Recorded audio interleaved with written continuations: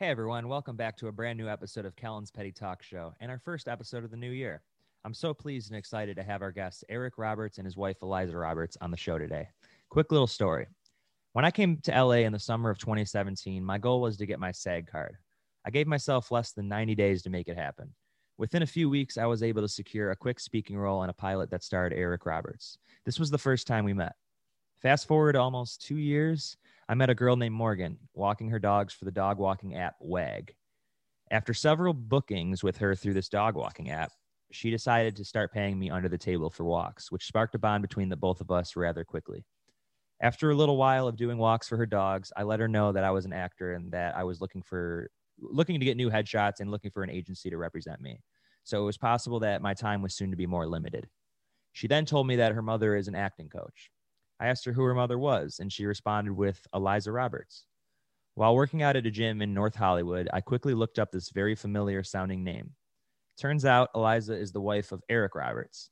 Ever since, I've worked with the two of them on many occasions, many sets. I do catering with her daughter Morgan. I help her deliver pies for her bake shop, and I even continue to walk her dogs. This coincidence has been one of the greatest blessings to me as a person and as an actor living in Los Angeles because all of them have treated me with the greatest respect. Eliza has coached me with my acting and helped me to secure and book gigs, and I ultimately am so grateful to know them. They've been working constantly throughout the pandemic, and we initially had planned to have the two of them on the podcast back in May, but work became very constant and crucial. I really hope you all enjoy this episode as much as I did and that you will go check out some of the films and their performances that we discuss. Hey guys, it is an absolute pleasure to have both of you on the show. Thank you so much for doing this. It's always a good time seeing you guys, and I can't say enough great things about you two. Thank you very much. Thank you, Kellen. You both have an interesting story of how you two initially met. Tell us about it.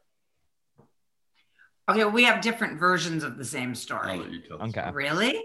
Then are you going to start telling it that way from now on? No, I'm not going to tell it about ever again. No, you can. You see him if he's lying on the couch like that? Tell us. I know, but you're supposed to be. This is like a performance. Are you sure you should lie on the couch? Tell us. All right. Anyway, okay. So, good. The kitty's going to come and be in it. Come on. All right. So, I got so I was working on a film with John Travolta and Benjamin Bratt. Okay. In Florida and New York. And then I was scheduled to be flown back to LA. There used to be an airline called MGM Grand. It was an all first class airline. God, it was the best airline you ever dreamed of. It was like James Bond time. Really? It was crazy. They had compartments. This was the only time I didn't sit in a compartment. I just sat in a seat, but they had compartments and everything. It was really crazy. And Eric was being flown to LA. What were you doing? Finishing Best of the Best? I had flown in from Rome and caught the plane at whatever airport we're at. Was it Kennedy, probably JFK. Kennedy, and was heading for LAX to finish the movie. Right. This is like 88, 89? It was 89. 89. 89. So, I, in those days, you could just change your flight. It was like a bus ticket. I mean, it wasn't even as official as a bus ticket. So I had the flight that day and then I changed it. It was going to come the next day. And then I finished my work. So I changed it back and just, threw on like a pair of jeans, no makeup, and ran to the airport and got on the plane. And I happened to be seated next to Eric. Okay. I was in the window and he was in the aisle. We've traded that since then. He had a cat on his lap in a carrier, because you didn't bring your animals into the cabin in those days, but he did. Cat's name was Tender. And little kids would walk by and go, "Oh, can I pet the kitty?" And Eric was kind of like, "My kitty." Chick magnet. No, sure, 100% he was gay.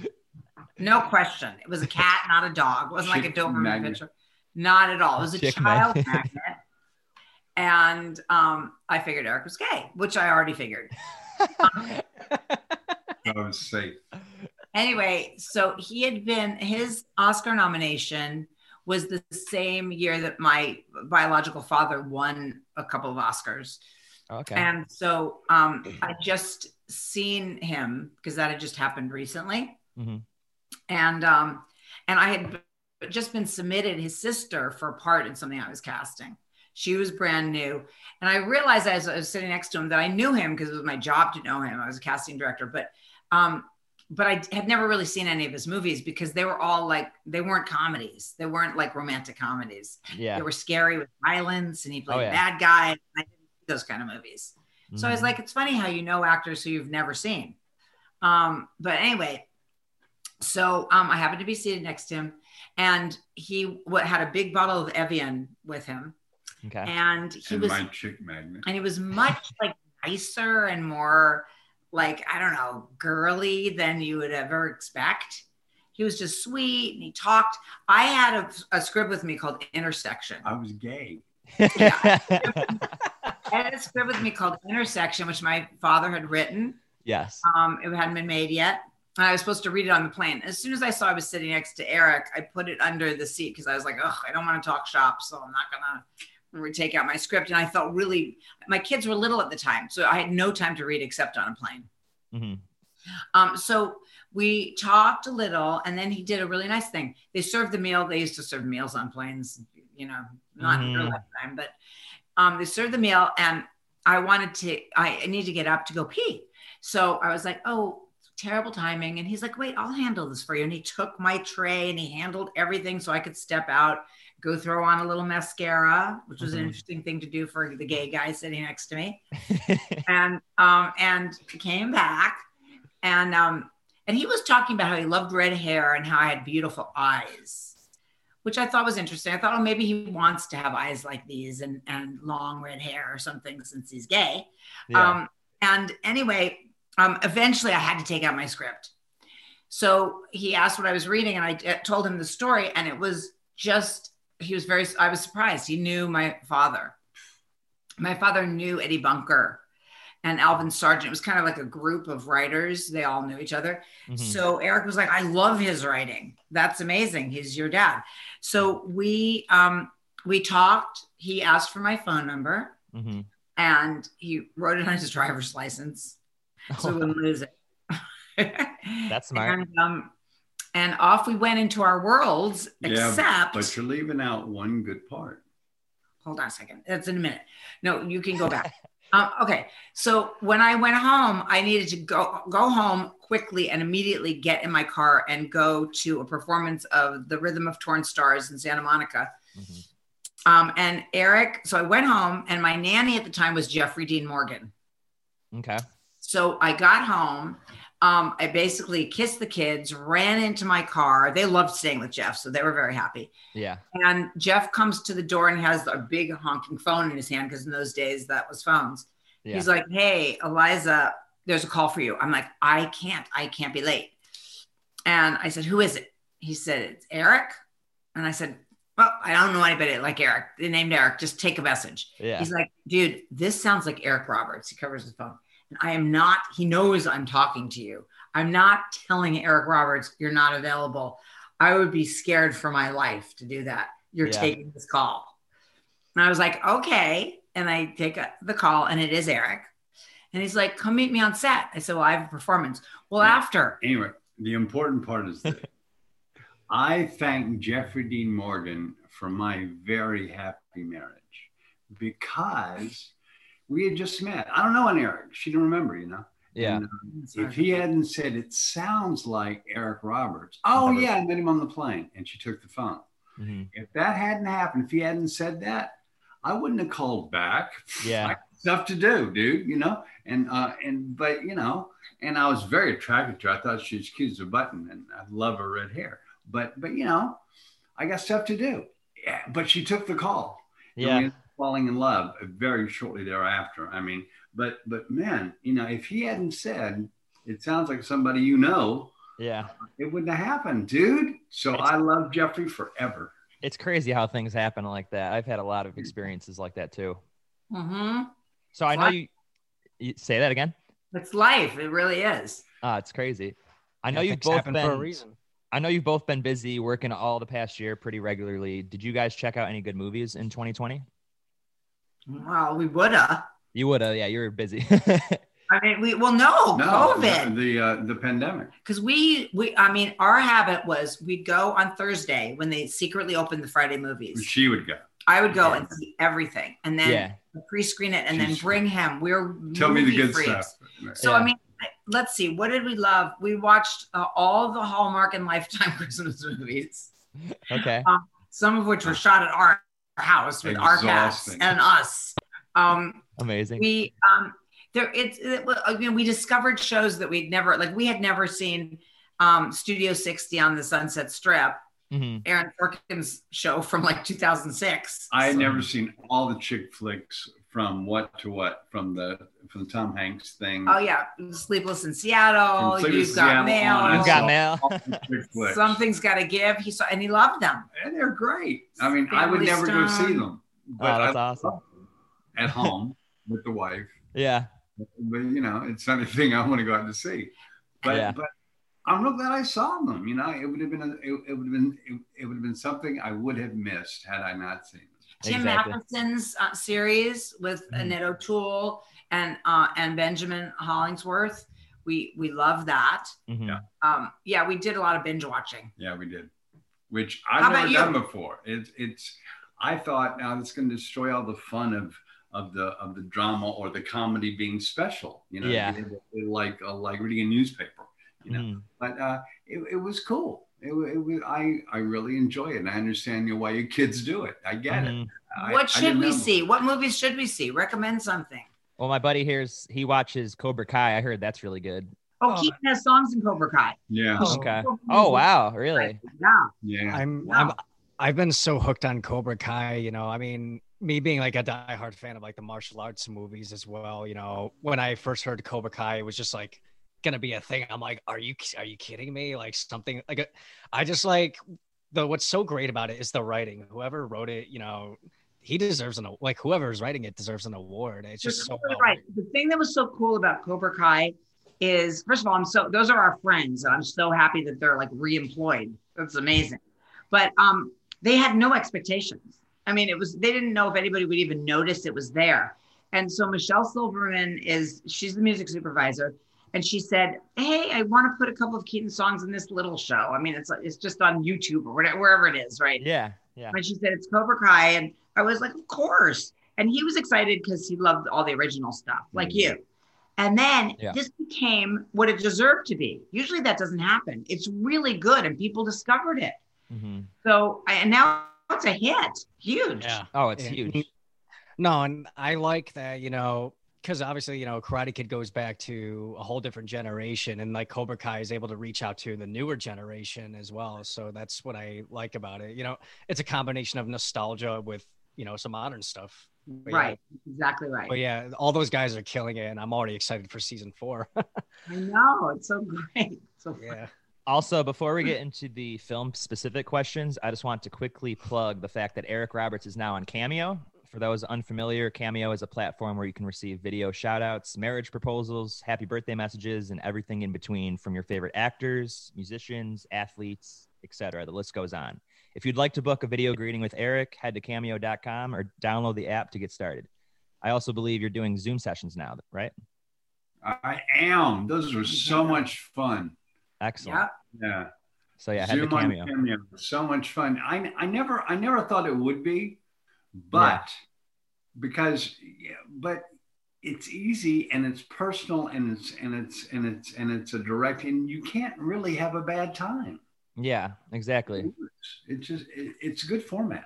And you always I'm glad you mentioned it, Kellen. It's thanks to you. I mean, I just let you guys know about it. Well, is it thanks to Kellen? 100%. Thanks, Kellen. You're welcome. You get mostly positive feedback from all the customer reviews, right? Well, except when I'm with her. Oh, I see. We think so. We don't really know how to work the site. We don't know. We only know how to do the messages. We don't know my feedback. Oh, okay. We don't know my feedback. We do get feedback on, people come to us on social, whatchamacallit, and they say, oh, that was so fun.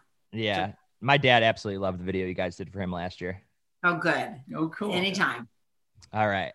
Now, the film that introduced Eric Roberts to the cinematic world is none other than King of the Gypsies.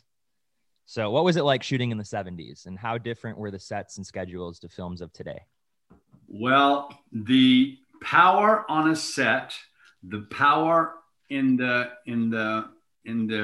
creative stuff is it evolves. It's always evolving. Mhm. And it goes from actor to writer producer to director to actor to writer producer director. It goes in those circles, or it used to back in the days of film. Mhm. And that was at a time when the director was boss, thanks to Francis Coppola, actually, thanks to the Conversation, Godfather 1 and Godfather 2. Bang! Okay, directors are now the boss. If we can have this kind of creativity at the helm, you guys the boss. So I had a guy named Frank Pearson as my first director. Now, he had just worked with her, oddly enough, on a movie on A Star Is Born. Oh, wow. He met me, 6 Degrees of Separation. And but he wrote and he also directed King of the Gypsies, and they wanted him to cast John Travolta in it. Okay. And he said no, because John was the thing. He just done Saturday Night Fever. He was it. Oh yeah. And he said, we want John to play the Gypsy Boy. He said, no, I want an unknown. They said, oh, Frank, you make it hard on yourself. An unknown. We can't advertise an unknown. Yeah. Because I want an unknown. I'm going to go find an unknown. But he was boss. He was Frank Pearson, you know, and he'd won an Oscar for a screenplay for a movie called Cat Ballou. So he had some power. And he just wrote Barbra Streisand, you know, the movie she was in. Mm-hmm. He was kind of a heavyweight. So he went and he met a bunch of people, and everybody wanted the part supposedly. And I auditioned 3 or 4 times, and then I screen tested. And it was my first snowstorm I'd ever seen as a grown-up.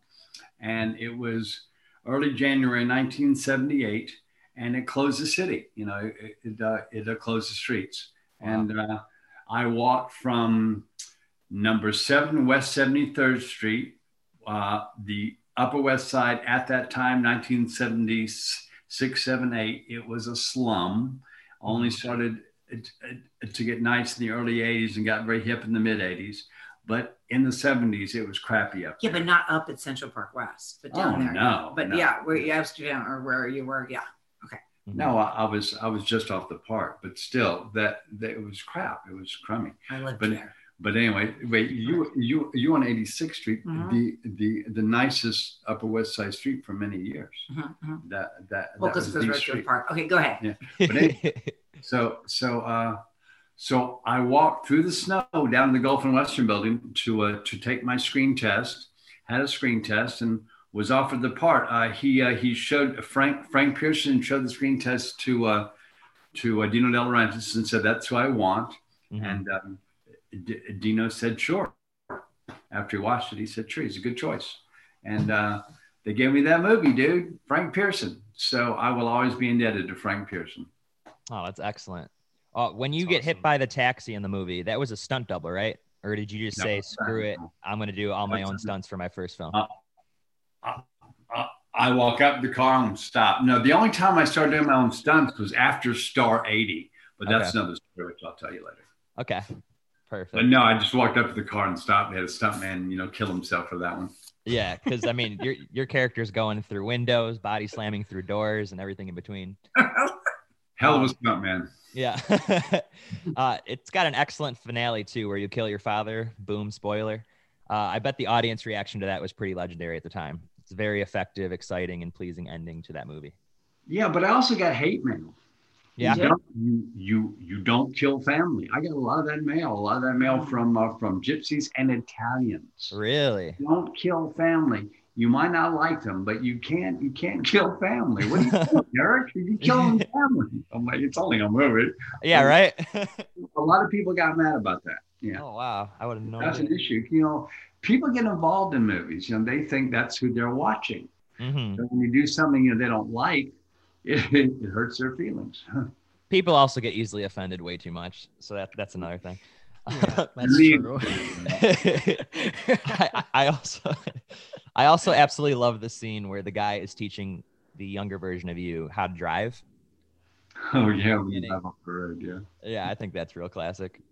Okay, so moving on to the film that brought Eliza to the silver screen, we got Schlock, which was the directorial debut of John Landis, who has helmed many popular pictures, including Animal House, Blues Brothers, American Werewolf in London. The list goes on. America.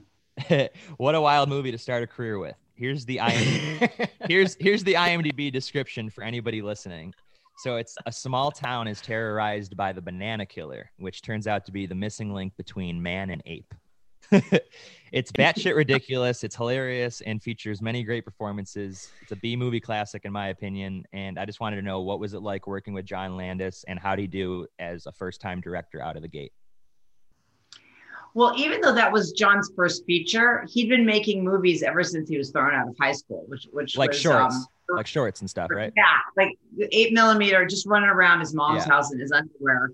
Yeah. He shot a lot of stop action, like a lot of Gumby and Pokey movies. Exactly. You know, a lot of stop action stuff. His genius showed very, very young. When I was at his house discussing schlock, he was telling me, he's like, I have a script. Here's what I'm going to do. I want to do comedy because he's really funny. Exactly. I'm going to do horror because it's easier to break into. I'll establish a name for myself. It's like crossing over from country music to top 40.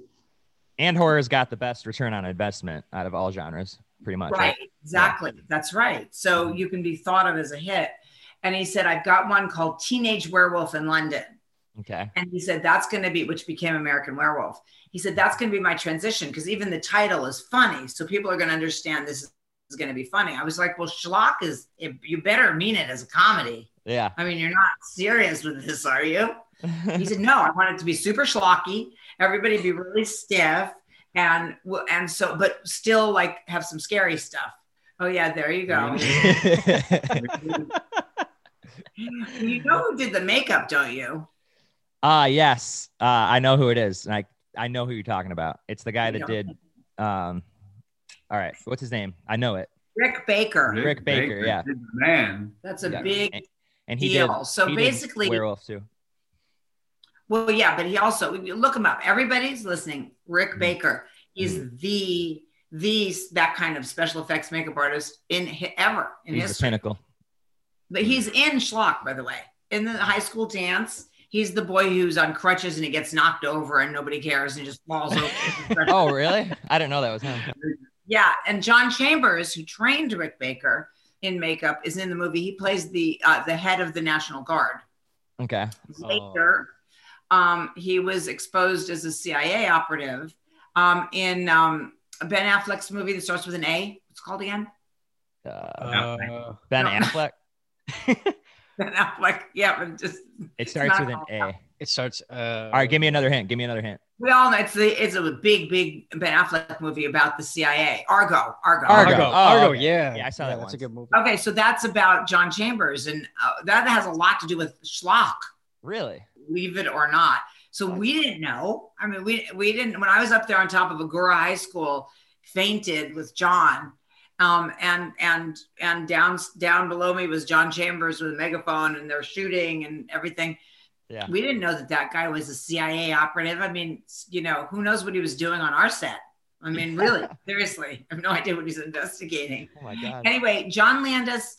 I moved to England when I turned 16. I graduated early from high school and I wanted to study acting, and I went over there for the schools there. Wow. And John saw me in a production of The Crucible. Then when I got back to California, not LA, but to Berkeley, he called and he said, I'm doing a movie. I want you to star in it. It's $50 a day, $25 deferred, which means $25 a day. Oh my God. I thought that was a lot more than I was making for babysitting. So I was like, that's a lot of money. Yeah. And we shot in Agora, and it was record breaking heat. It was 120 degrees. We had to pretend it was just like, whatever. We were wearing a sweater under a sweater and stuff.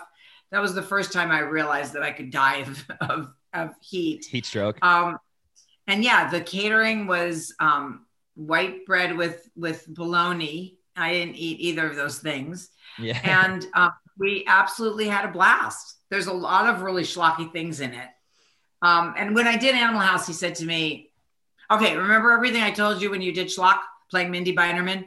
Because he wanted it to be kind of amateurish delivery, Yeah. Like when I say, thank you, Cal, I hope you come back to do homework with me later. Like that's exactly what he wanted. Yeah. He's like, don't do that here. I was like, I've never done that again. I mean, don't worry. Anyway, it was a blast. I mean, John is very adventurous and pretty wild. And he made a lot of jokes about the fact that when I fall onto my boyfriend out of the monster's arms, that we were saved it for the last day of shooting. So because then if I got hurt, who cares? Yeah, exactly. And I thought that was very funny, only it was true. So there's a real, there's look your at the doggy. Oh, hi. Oh my God. Kellen, adorable. Is it a boy or girl? I can't remember. It's a boy, Scooby. Is he an Australian sheepdog? He's a border collie. He's a border collie, yeah. He's so cute. Oh my God. Okay, this podcast shows you too, doesn't it? Oh yeah. Okay, so we see him. Okay. Yeah, you see him. Anyway, does that give you enough of an answer about? I could go on and on about Schlock, but does that give you enough of an answer? Yes, I just wanted to clarify. John Landis played Schlock, right? Yeah. Oh yeah, that's the other thing. He played Schlock. That was he was a champ. I mean, in that head, 120 degrees. Usually it's the head with glasses on because he was directing us. Yeah. Sometimes it was just the head with glasses and a t-shirt and whatever. But he'd drive home in it and then have Rick take it off once he got home. You know how many car accidents he caused? Wait, really? I could only imagine. You know what it's like to be coming from Agoura to Westwood where he lived with his mom? Great big monkey driving. Whoa, gigantic. Yeah, like a Planet of the Apes ape, right? Oh my God. You know, just driving a car. And John would forget he was wearing it. So he'd just look at people like, what's with you? Yeah. He did pick up a few girls, like girls drove, followed him home. Then, really? Chick magnet. It's really funny. But yeah, no, he played Schlock, except for the piano playing. That was another member of our crew who was incredible. And he just put on the hands and did that incredible honky tonk piano and stuff. Were there a lot of pranks being pulled on that set, like behind the scenes? So many. It's a John Landis set. Tondemar, that's pretty typical of John. Yeah. Tondemar, it was fun casting. I mean, our friend Cara, her stepdad Tommy played one of the head cops. Our publicist played Saul, the head of the police. I mean, we just, it was crazy. And there were a ton of pranks. There were really a lot of pranks. I mean, like, I didn't know he was going to do that thing with my boob where he kept which caused a lot of people to be like, are they real? Which they were. And I didn't know he was going to do that, but I was blindfolded. So what was I supposed to do? No one said cut. So I had to stay in character. Yeah. Just keep moving his hand. And I named him after my real dog, Willie, when I thought he was a dog. It was the funniest was I'm a terrible thrower. So I was supposed to throw that stick really far. And you notice it never went past my own lap. Yeah. So John, that's when he came up with the idea of just catching it. Like I would throw it and just catch it. And I didn't know he was doing that because I was blindfolded. There was a lot of things. Here's one thing for your viewers to notice. Okay. When I'm screaming in the backyard, because there he is, you see the big eyes. It's like, ah! Yeah. I have a light blue turtleneck with a V-neck, dark blue. And I'm screaming and you just see my face close up. And then suddenly, same moment, only it's now cream color lace around my neck. Oh, it changes. Well, what happened was we shot that. He said, I need more screaming. We got to do it in a pickup. We're going to do it. We shot in October. So we did that the next February. Okay. And then I was wearing the outfit from the backyard scene, the Elvira Madigan scene. Yeah. And I'm like, John, how do we do? I don't have the same clothes. He's like, it doesn't matter. But, who cares? If they notice, it's even better. So you just, I agree. Especially for a B movie. That's what makes it even funnier. Okay, good. So look for that. Yeah, I love the goofs. You got some more questions for Schlock, right? Yeah. Did you foresee Landis becoming a huge name after Schlock? Like breaking out into Hollywood? It's a very good question. Yes. Tell them about though how you guys felt as you shot Animal House. Oh, well, Animal House we didn't think was going to do well. Really? Yeah, this was 5 years later. We thought it was just a big inside joke. Yeah. He kept being like, the studio loves the dailies. They love the rushes. And we're like, you always hear that. We thought no one's going to get it. I mean, we're just cracking ourselves up. We thought it was a home movie. I did know John had star quality, period. Even when he played a nun in Kelly's Heroes, where he crashed that set in Poland or Yugoslavia or something, John was a winner. John went to the lot at Paramount and walked into an empty office that had an active phone and made phone calls on his own behalf and started his own career. I mean, nothing, he was unstoppable. So we knew Schlock was Schlock. But we knew that he was going to make something of himself. There's no question about it. Mm-hmm. Oh, that's amazing. Another question I had, like, do you think Schlock played a huge part in like the parody genre of film, like paving the way for films like Airplane, Hot Shots, and Naked Gun? No. I think that there's some people that's just their humor. That's their bent. Yeah. And Schlock was kind of like a super schlocky version of all that. I think it's more like those movies gave Schlock more credibility than it was really going to have. Schlock is also kind of like bad. Yeah. You know? I mean, on purpose. Yeah. It's purposely bad. On Yeah. purpose, and also just because there was no money. Exactly. To make it good. You know, and so I think it's more that genre is out there somewhere. And when it started to legitimize, suddenly you dig up classics like Schlock and it looks like genius. So I think it's more kind of works in reverse. What was the reception like back then, though? Did people enjoy that kind of humor, or did they just think it was too goofy? Well, at first, I mean, first of all, it played, okay.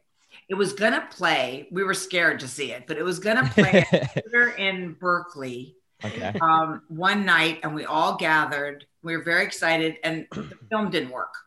No. So everybody was heartbroken, and we went to a Denny's, which is one of the only all-night restaurants then, and drank tomato juice and coffee all night.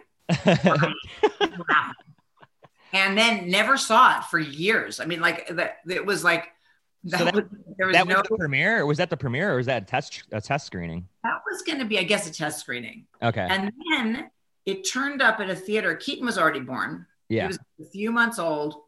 Okay. It turned up at a theater that's now like a flea market, but it still looks like a movie theater on Lincoln Boulevard in Santa Monica. Mm-hmm. And I went with Jimmy and Keaton, who's a baby, to see it.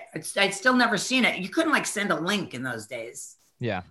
And my baby was sitting on my lap, and he looked at me, and then he looked at the screen and saw me there, and he was horrified. Like he couldn't figure out, why is mommy here and there? Oh, and no. We got to get out of here. We can't do this child. It's going to traumatize him. So I still never saw it. Yeah. And then I can't even remember when I finally saw that movie. The reception has grown. Oh, yeah. All over the world. And it's still growing. Yeah. It has its audience for sure. And I think if it played a screening today, I think like even if it was in Hollywood, I think a lot of people would go. You know, you're right. Oh God, it's so weird. Kellen had the suggestion to do a screening of it. Actually, I think that would be a perfect idea. That's a good idea. I'd love to. Seriously. Yeah, absolutely. Yeah. Well, no, what were you asking? Eric had a question. What? Yeah. Okay, that's good. Don't do a podcast because it doesn't work if you forget your questions. Oh, they write them down though. He's reading. I know. I love that. Working in a film with John Belushi, and again with Landis must have been an absolute riot. What was the vibe like filming with that comedic masterpiece? And that's a film that's widely regarded as one of the greatest comedies of all time, Animal House. It is. Yeah. And 6 Degrees of Separation, I have an involvement in that comedy, and I didn't even know her. And it's this. Really? The man who wrote that comedy is named Doug Kenny. And he was dating a woman I was doing a play with in 1976 at the Public Theater for Joe Papp.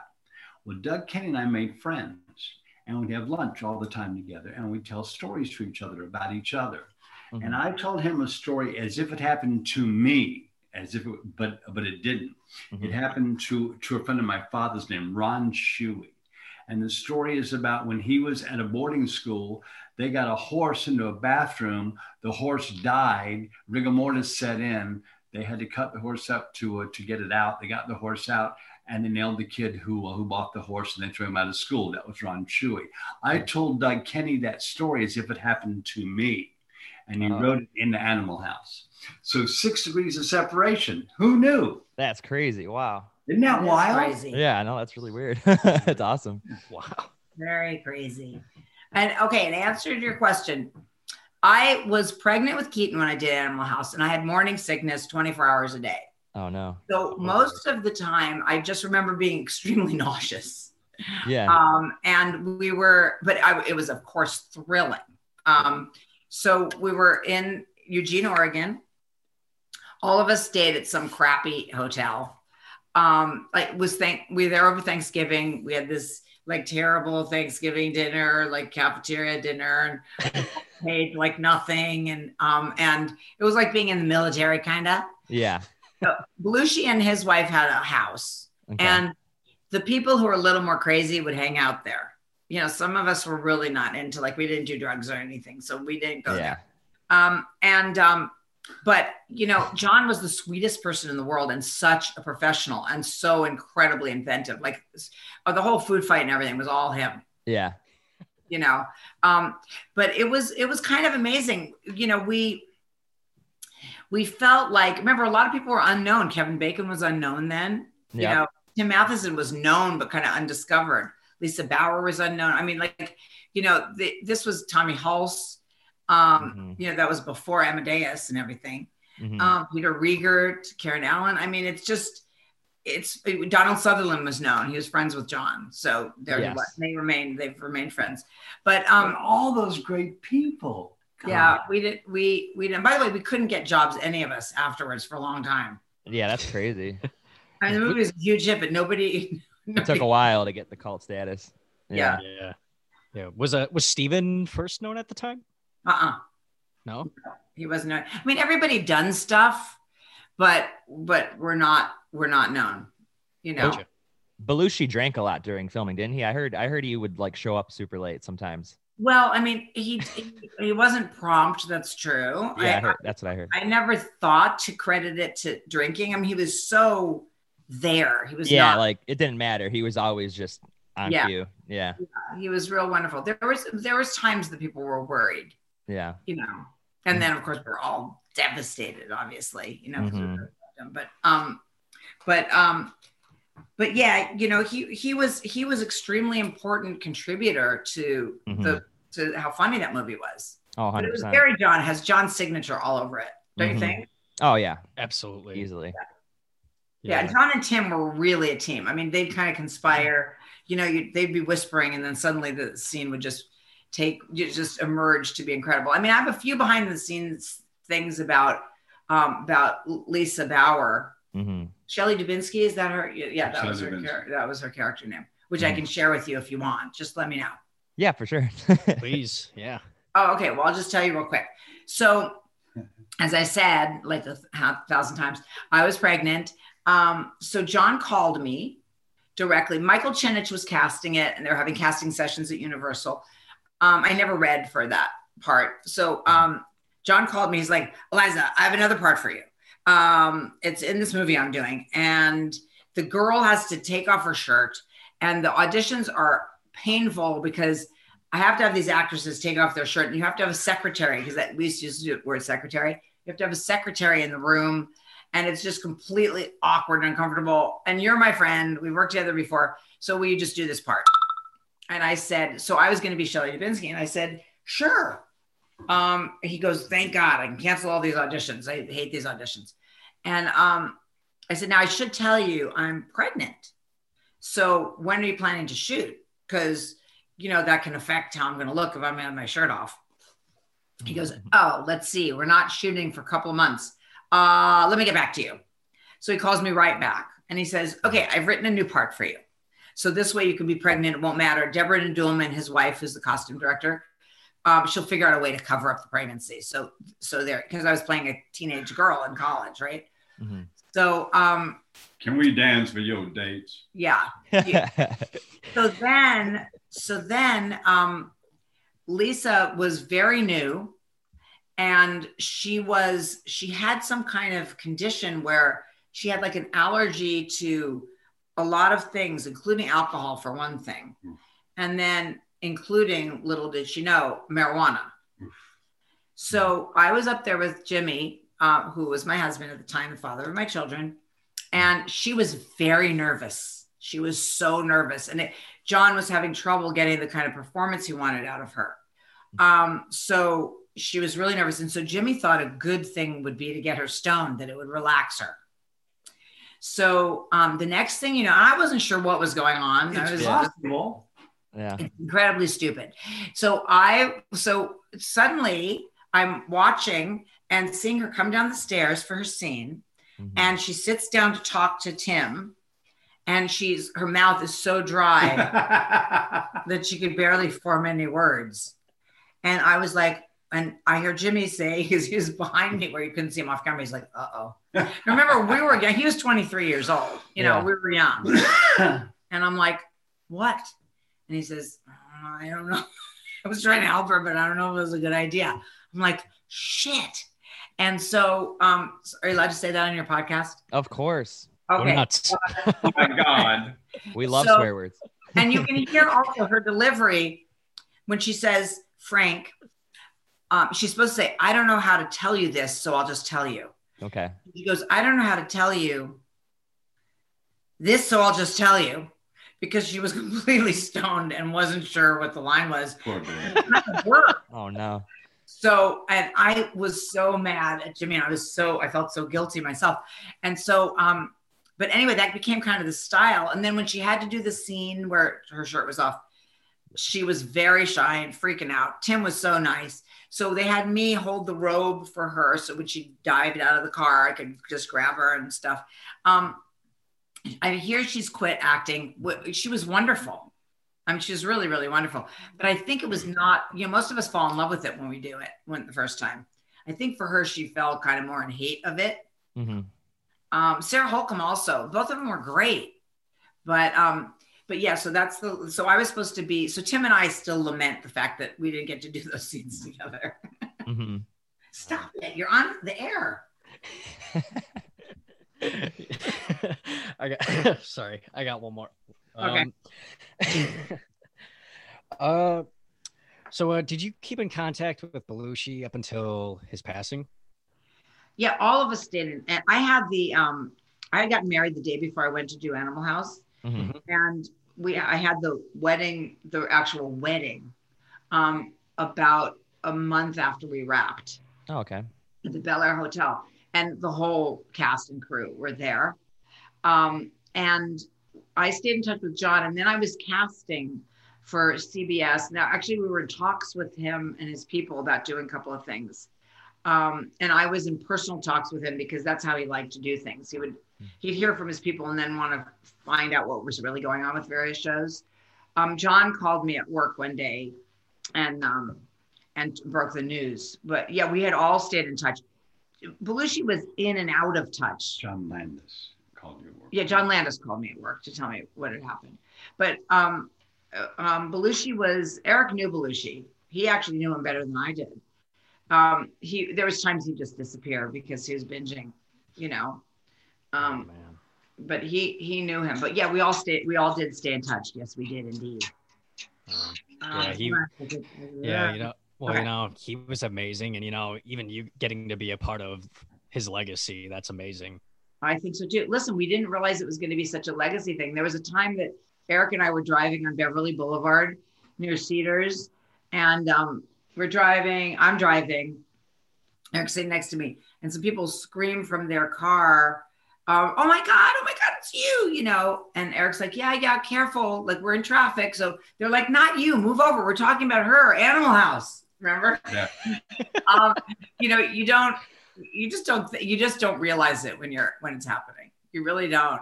Well, Animal House is such a huge part of the industry format. I mean, Big it time. actually changed movies. I mean, Oh, it did. Animal House is big. Animal House is much bigger than just a hit movie. Mhm. Oh, yeah. Because of Jim Belushi, because of Her Oldest Child, all kinds of really cool things happen with that movie that are cinematic history.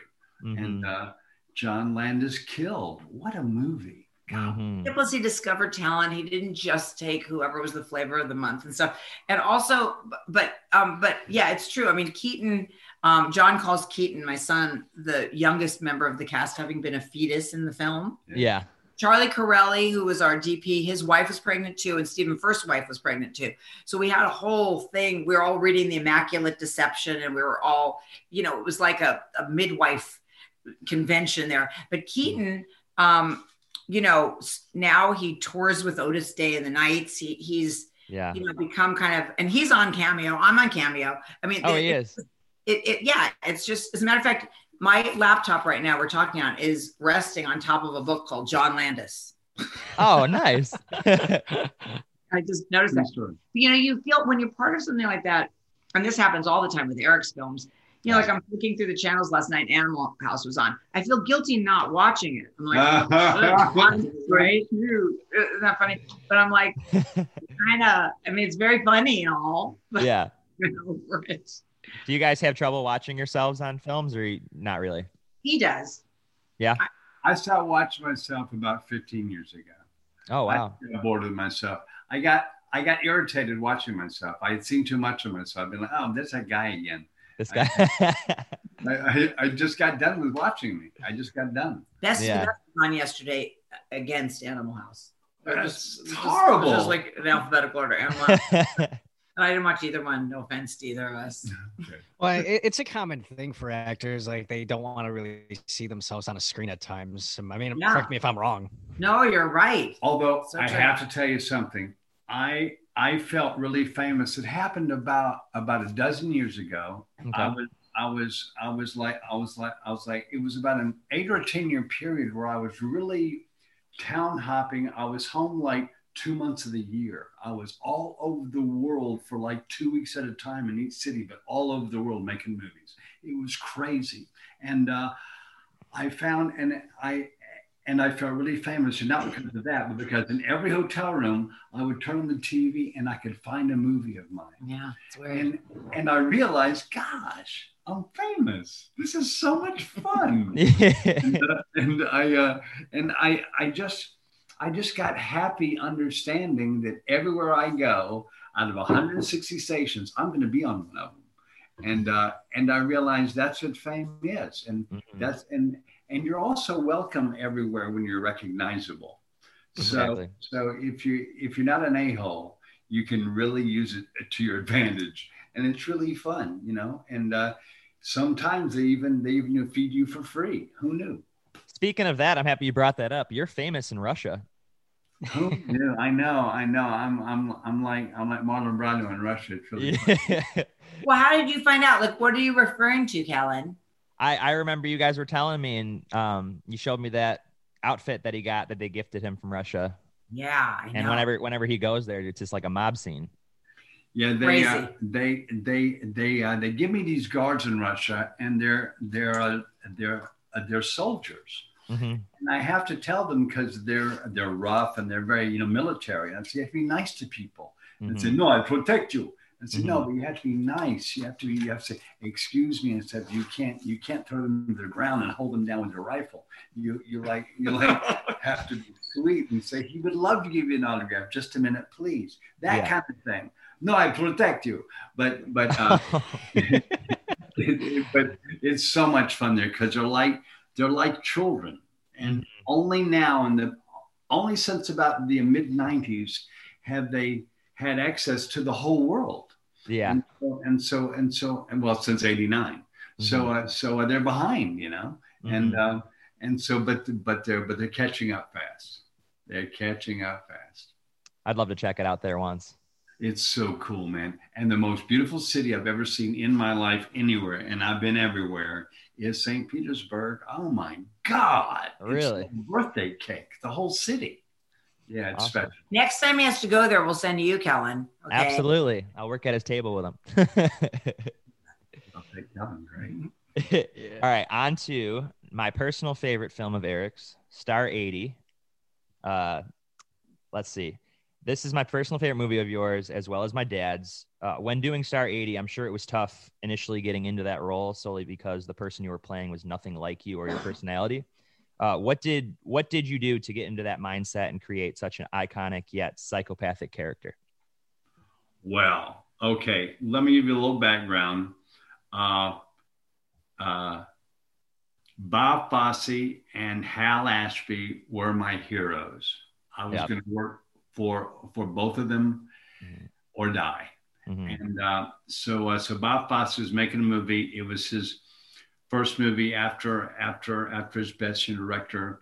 Academy Award for All That All Jazz. That All that jazz. Yeah. all that jazz.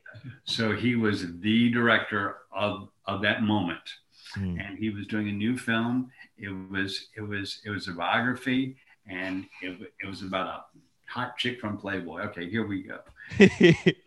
And she had a badass boyfriend who married her and then shot her. Okay, sounds interesting. Okay, so anyway, I read the script. I didn't like it. I thought it was on the nose. I thought it was obvious. I thought it was Graphic. it was like sad from page 1 up till the end. It was sad to me. It was like, Yeah. oh man, this movie, but it was a Fosse movie, so I had to go for it. So somehow my manager got a script, and it was illegal how he got it because they weren't handing out scripts. Okay. And I did a bunch of homework, and I went in and auditioned 5 times for him. Wow. And then on the last day in there, he asked me to walk around the room.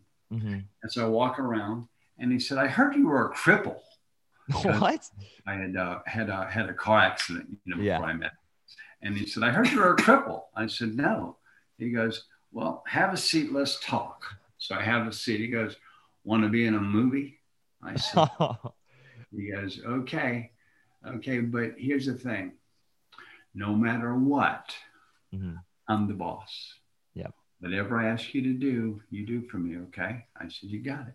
And that's how he operated. And that's how he got that performance. I just sat in his lap and I did what he told me to do. And that's how we created that character.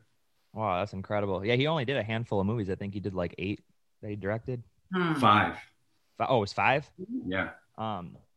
So what do you think makes him a unique director then? And what was the kinship you two shared on set? Well, it's an overused and abused word, but he was a genius. Okay. And once you're around an artistic genius at their craft, at their vocation, you realize 2 things. You realize that you're not one, and that they are a breed unto themselves. They are something you're not, and there's something that you can only admire and get on the wagon with. You can't redirect it.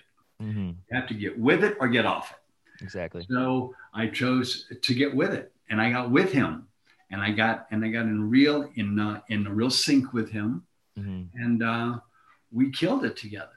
But we did it together. All humble BS aside, I'm very proud of that performance. But I'm in that performance because of him. And you end up really feeling for her character in the film because it's got to be a tough life living as like the Playboy model, and you're kind of like leeching off her, and yeah, it's a tough movie to watch. What do you love about it, Kellen? Why I'm interested in why, because I know it's incredibly good, but what is it about it that made it one of your favorites? Well, I think it's one of his best performances overall. I think just like obviously Bob Fosse did a great job directing. I think the ending is just shocking. And it's just, I don't know, it's just really likable characters, I think, that really drew me to it. I've only seen it once. I saw it like a couple of years ago. You know what we did? You'll like knowing this. Bob Fosse shot everything in that movie where it really happened. Like wow. where she died, where I died, we shot in that apartment. That's where we shot it. All the stuff at Playboy all took place at the mansion.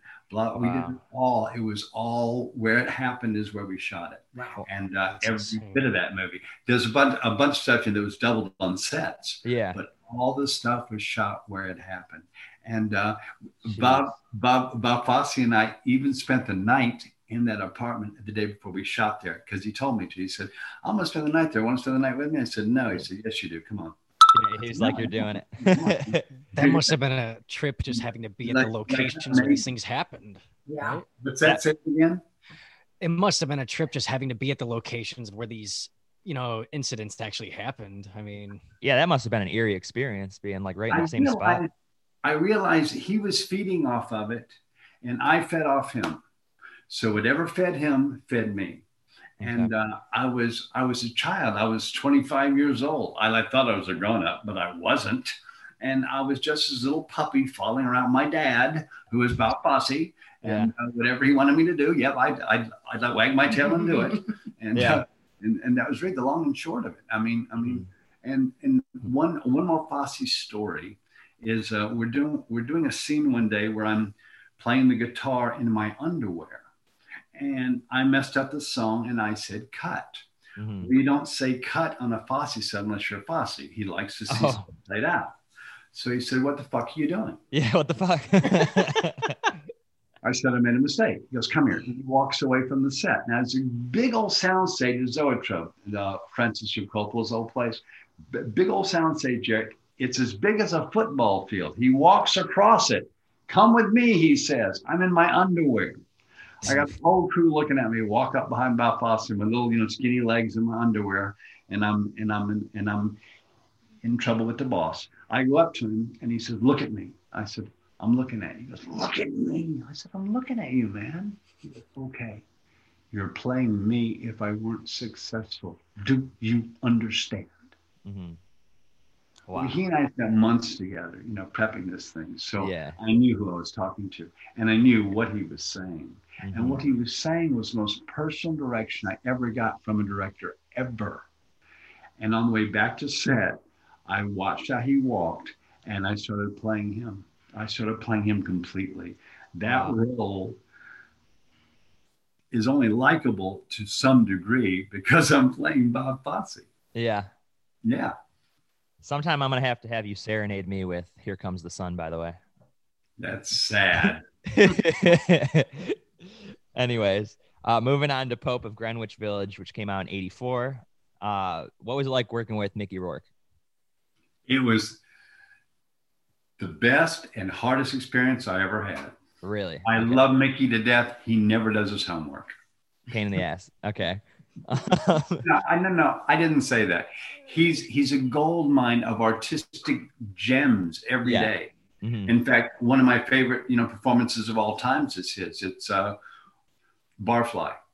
The performance of Barfly takes my breath away. That guy, but he's Mickey. He shows up an hour and a half late every day, and he says, "Hey Ace, how you doing? Do you know your lines?" And I said, "Yeah." He goes, "Good," because I don't know mine. Oh shoot! And that's what we do every day. But he's a brilliant, perfect actor. Mm-hmm. Oh, he's a great time. Yeah, no, I think you guys had such incredible chemistry on screen. I mean, and honestly, I cracked up a lot. Just like the dialogue you guys had, and so I wanted to, which brings me to this question: was most of your dialogue improv? Because I feel like a lot of it was stuff that you probably had to have spitball on camera. At least a handful, right? If it was me and Mickey talking, it was probably improv. If it's me with a speech, it's Vincent Patrick's words. Gotcha. I love when you get your car ticketed and towed. Your reaction to that is really great in that. Top shit his pants. Yeah. Oh, the laxative. Right. I'm sure you missed that 80s haircut. Actually, that haircut was my idea. My hair's straight. My hair's like this. But I spent a lot of time downtown watching those guys. Okay. And they've all got curly hair. Yeah. And the ones that don't have your curly hair, it's because they straightened it. Yeah. I decided I'm going to do my perm. So that's why I did that. And apparently it was supposed to originally star Robert De Niro and Al Pacino. Is that correct? I was told it was Al Pacino and James Caan. Okay. But I was also told it was Charlie Chaplin, Buster Keaton. Okay. I'm joking. So you never know. I know James Caan and Al Pacino were going to do it, and they both had scheduling problems. It didn't happen, so it went away. But that happens all the time in movies. All the time. I love James Caan.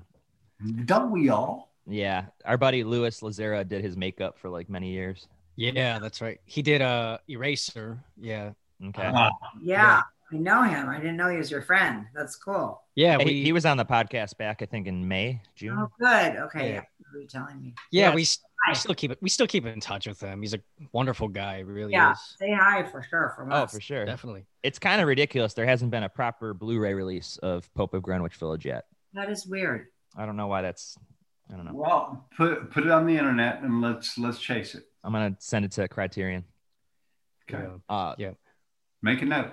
I like pretty much any film that's based in New York, good or bad. The scenery always saves the picture for me. I know you both worked with the Safdie brothers on Good Time, which is another film that I can vouch for as muy bueno, and has that great gritty New York sleaze to it. So, I was wondering, you've both been back and forth from New York a lot filming. Do you enjoy working there? It's my favorite town to work in. Yeah. Mm-hmm. Okay. Yeah, I mean, it's such a great to be paid to go to New York and be put up there and stuff. It's heaven. And now you can shoot in the city, so that's a lot better because for a long time you couldn't. Mm-hmm. Yeah, I'm from New York, so it's really a pleasure to go home to work unless it's summer. Which part are you from? Manhattan, West 86th Street. Nice. I just went to New York for the very first time in my life back in October. I know you did. Where did you stay? Say that again. Where did you stay? Oh, Manhattan. I know, but where? Right near Chinatown. Cool. Like right outside of Chinatown. Again, lollipop. No, thank you. And it's dry if I'm talking a lot. No, shooting in New York is fantastic. And when we did the Safdie brother movie, we weren't right in the city. Actually, we were like in Brooklyn. Yeah. Oh, okay. And we were at a prison, and then we were at the bail bondsman's place. Yeah. That was a real bail bondsman's place. Mm-hmm. So that was kind of outside the city. Where you want some lip gloss?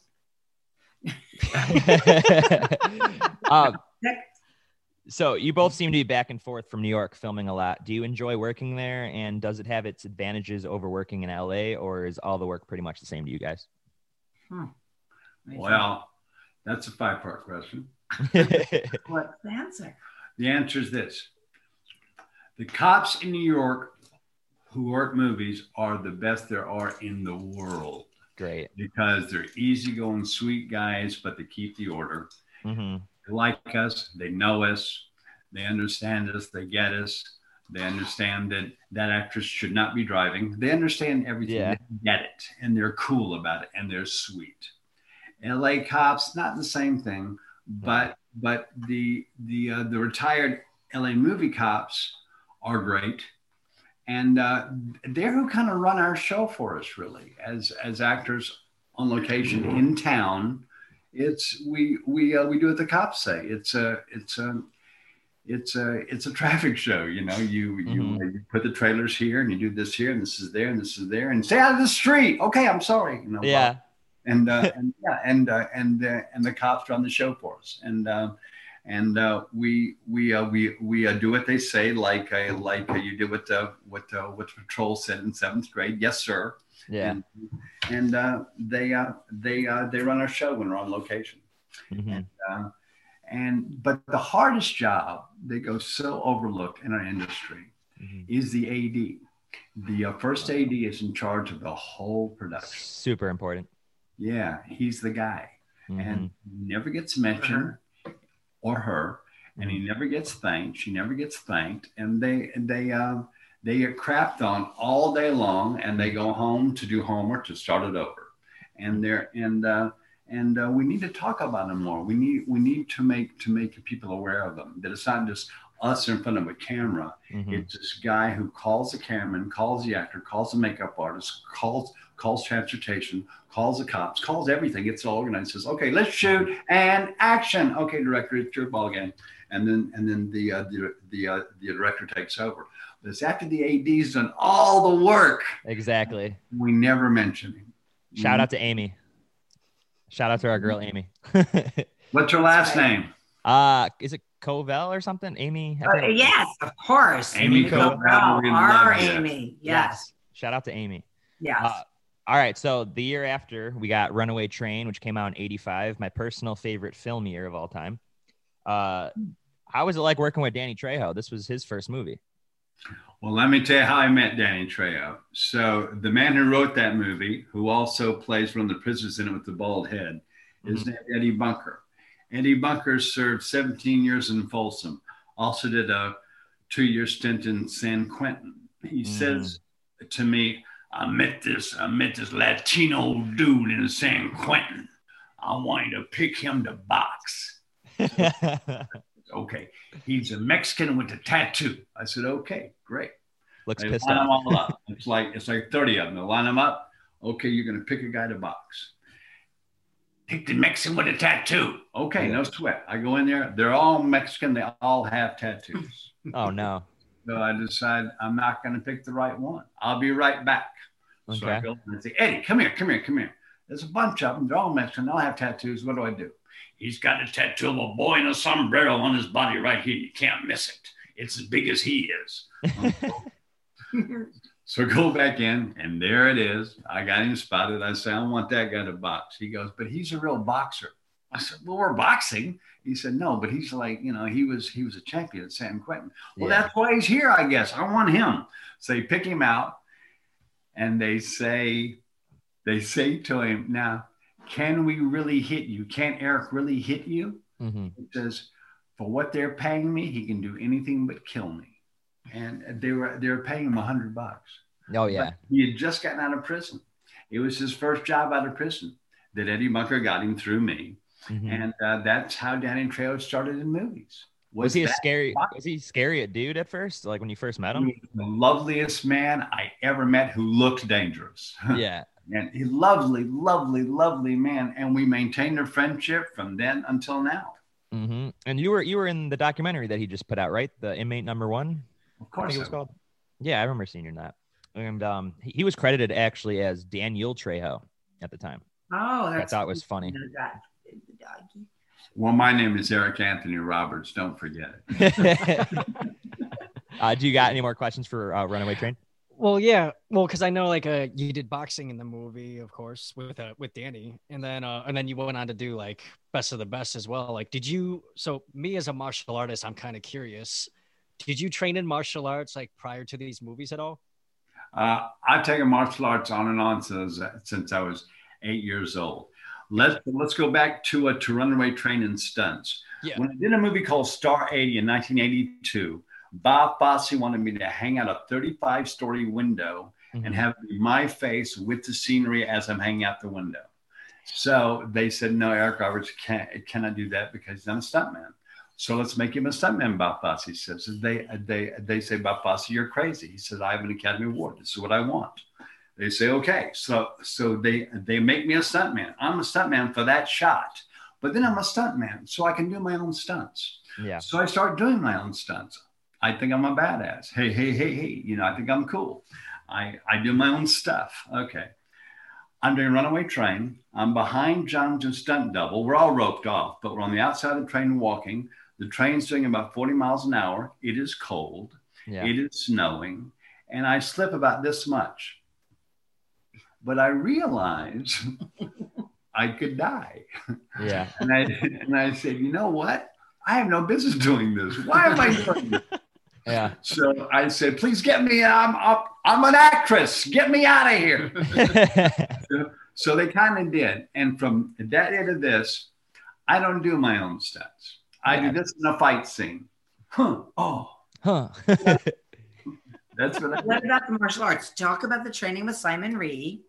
Well, I've taken martial arts off and on my whole life, but I've never been really a full martial artist. I've just messed around other friends' dojos, and then this movie comes up, and they say, now are you going to have to fight if you do this movie, and you're going to have to fight with a technique, and you know, do you know how to do it? I said no. They said, okay, we're going to put you with a guy named Simon Ree.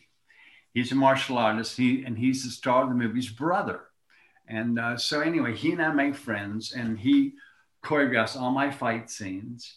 And he's Dae-Han, the guy with the eye patch in those movies. And in fact, I'm why he's in part 2. Thank you very much. But Eric faked it really well, I thought, in Best of the Best. Like the stick work and everything, you know. Well, the stick work I had to learn. That was hard. Yeah. And I hit myself a lot in the stick work. You And knock yourself out with the stick work. And how was John Voight? John Voight was lovely. And here's the thing about John and I. We have opposite politics, and we have opposite understanding of the world we want at large. Opposite, A and Z. He and I never discuss a thing except our characters and our location, our discomfort, and our happiness. Mm-hmm. That's all we ever discuss on that set. And we pretty much only discuss it in character. Mm-hmm. And like, you know, they would drop us in the tundra from a helicopter, so they had no tracks, and they would say, "Run!" and we'd run. And John would get so mad that I didn't have to get mad, because John was always angry. They're not taking care of us. They're risking our lives. They know what this is. Blah, blah, blah, blah, blah, blah, blah, blah. And he was right. He was never wrong. Mm-hmm. But so I just would say, yeah, what he said, you know, and you know, John was a champ every day. And John also only weighed what I weigh now, which is about 175 pounds. And John is 6'2". So John wore a whole bodysuit. So he looks huge. He's not. That's a bodysuit. So John's whole character was magnificent in that, because it's not John Voight. Mm-hmm. John Voight is like me. He's a skinny cat who does not look threatening. Mm-hmm. And but he was in that movie, and he was because of a bodysuit and just that acting he can do, because he is a brilliant, first-rate, everybody's actor. Oh, he's perfect. Blew me away every day. And that's another one of my favorite roles that you've done as well. And that movie makes me feel cold for some reason. It's just all the snow, like, I don't know, you just like feel like you're there. Well, let me tell you a real quick story about actor's choice. When I was offered that movie, you know, he was kind of a dumb thug, and he was out in New York. Yeah. In fact, he was out in New Jersey, I think. Okay. I think somewhere like that. Anyway, somewhere like in Bergen County, Jersey. But when I read the script, he's in for statutory rape, and I said, you know, you can't have a guy with a voice as deep as mine in for statutory rape. Something is wrong with that. It sounds freakish. It's not cool. But you have a guy talk like this. I know she was 14. I didn't know. You know, you can squeak by with statutory rape if you just didn't know. If you sound kind of stupid anyway, you know, and you just don't know, and you know, your voice ain't too deep, so you don't sound like, you know, you're a sexual threat all the time. What? You don't sound like a man. You don't sound like a fish. Right? So that's what I did with that guy, because I love the part. I love the dialogue, but the situation, being a grown up in trouble with statutory rape, you got to be careful, because you can be very dislikable. Mm-hmm. Yeah. All right, on to Best of the Best. I still have to see the sequel, so if you got any questions on the sequel, I've only seen the first one. You haven't seen Best of the Best Part 2? No, I've only seen the first find one. It. I can't seem to find Best of the Best 2 anywhere. I've been wanting to watch it. Really? What's wrong with that? That's ridiculous. I saw Best of the Best for the first time last year, but it never got to the sequel. Here's what we do. Simon Rhee has a Taekwondo school in LA, Okay. in Woodland Hills. Woodland Hills. I'm gonna write that down. That's crazy. You get in touch with Simon. You say, how do we get part 2? And he will take care of it for you. And the whole world should know that. So I'll tell the whole world that on the show. I'll order a DVD probably just off eBay for now. Yeah. No, I'd love to check out his school, actually. I mean, you should. You're a martial artist. He's so wonderful. Oh, of course. Yeah. I train up in Burbank at a Taekwondo school up there. So yeah, that's great. That's good. So how was working with Sally Kirkland? Sally Sally and I got really close during that movie. Sally and I have seen each other maybe 30 times since then at social events. And we've been in a couple of movies together too. Oh yeah. Have we? Yes. Have we done? Didn't you do something recently with her? I thought you did something. Yes, very recently. We like seen each other so often that we're like really good friends. You know, Sallywood, we did. Sallywood, that's right. Oh, okay. Sorry, I didn't remember until just now. Sallywood, yes, that was even fun to do. Yeah. You know, Sally and I really made good friends. And Sally is one of those brilliant people who hates herself I've ever known. She is a brilliant, brilliant actor who never believes how brilliant she is. Oh, she's great. Oh, she's a brilliant actor. She's a veteran too. She's been in so many things. People don't know how great she is. She is a brilliant actor. You know, her manager is Valerie McCaffrey. The same. Is she really? Yeah. Oh, I don't know that. Valerie produced Sallywood. Yeah, she was up for Best Actress for Anna in like, I think, was that 89? Yeah, late 80s. Yeah. She didn't win. I thought she won. No, I think. She's an amazing person. She was nominated. With her. Yeah, and that movie's not available anywhere either, too. Yeah, we wanted to check out Anna, but Anna's not available anywhere either. We had her on the podcast. And available. It got Academy Award nominations. I know. It's crazy, right? That's weird. We had her on the podcast a few months ago, and we were talking. She wants us to contact Criterion, just like for you. Right. Good. You should. Okay. Apparently, so Kane Hodder was on Best of the Best. Did you get to meet him? Sure. Amazing Great dude. Great cat. Really normal. Really sweet. Yeah. Yeah, his documentary that he did a few years ago, To Hell and Back, is just brilliant. Is he a martial artist? Yeah. So he's the guy that accidentally punches the girl in the face in the bar scene while everyone's playing pool. He had an amazing documentary that I just said, Hell and Back. How much fun was that whole fight scene in the bar? And that's got to be a highlight of your career, I'm guessing. Well, I'll be honest with you. You owe that fight scene every piece of it to Philip and Simon. They worked it out completely weeks before they met any of us. They just did it in their heads and did it with each other and did it all. They said, here's the fight scene. And they laid it out for us. And the actors and the stuntmen got together and we made it work. But it was all Philip and Simon. It was all them. That fight scene is one of the most fun to watch fight scenes ever in cinema. And it's because of those two brothers. It's pretty long too, isn't it? That's like a few minutes. Yeah, it's a couple of minutes long. Yeah. I don't think there's ever going to be a longer fight scene than the one in They Live, though. With Roddy Piper. Oh my God. I know. That's hilarious. Yeah. But no, I've noticed like Simon and Philip, they've done a lot of action movies together and they're just so phenomenal on screen. I've seen like, I think it was Simon, he did Showdown in Little Tokyo with Dolph and Brandon Lee. Yeah. Like these guys they built a hell of a resume, like literally. And you got to work with James Earl Jones, who we worked on him with the Ambulance as well. Several times. Came out the following year. How's he to work with? James is just the sweetest, easiest. You can't hassle him. You can't ruffle him. You can't throw him. You can't. Yep. Move. This is CNN. He always works in everything he's in. He's just that guy. That guy. And he's perfectly polite. He's perfect. He's perfect. Yeah. He seems approachable.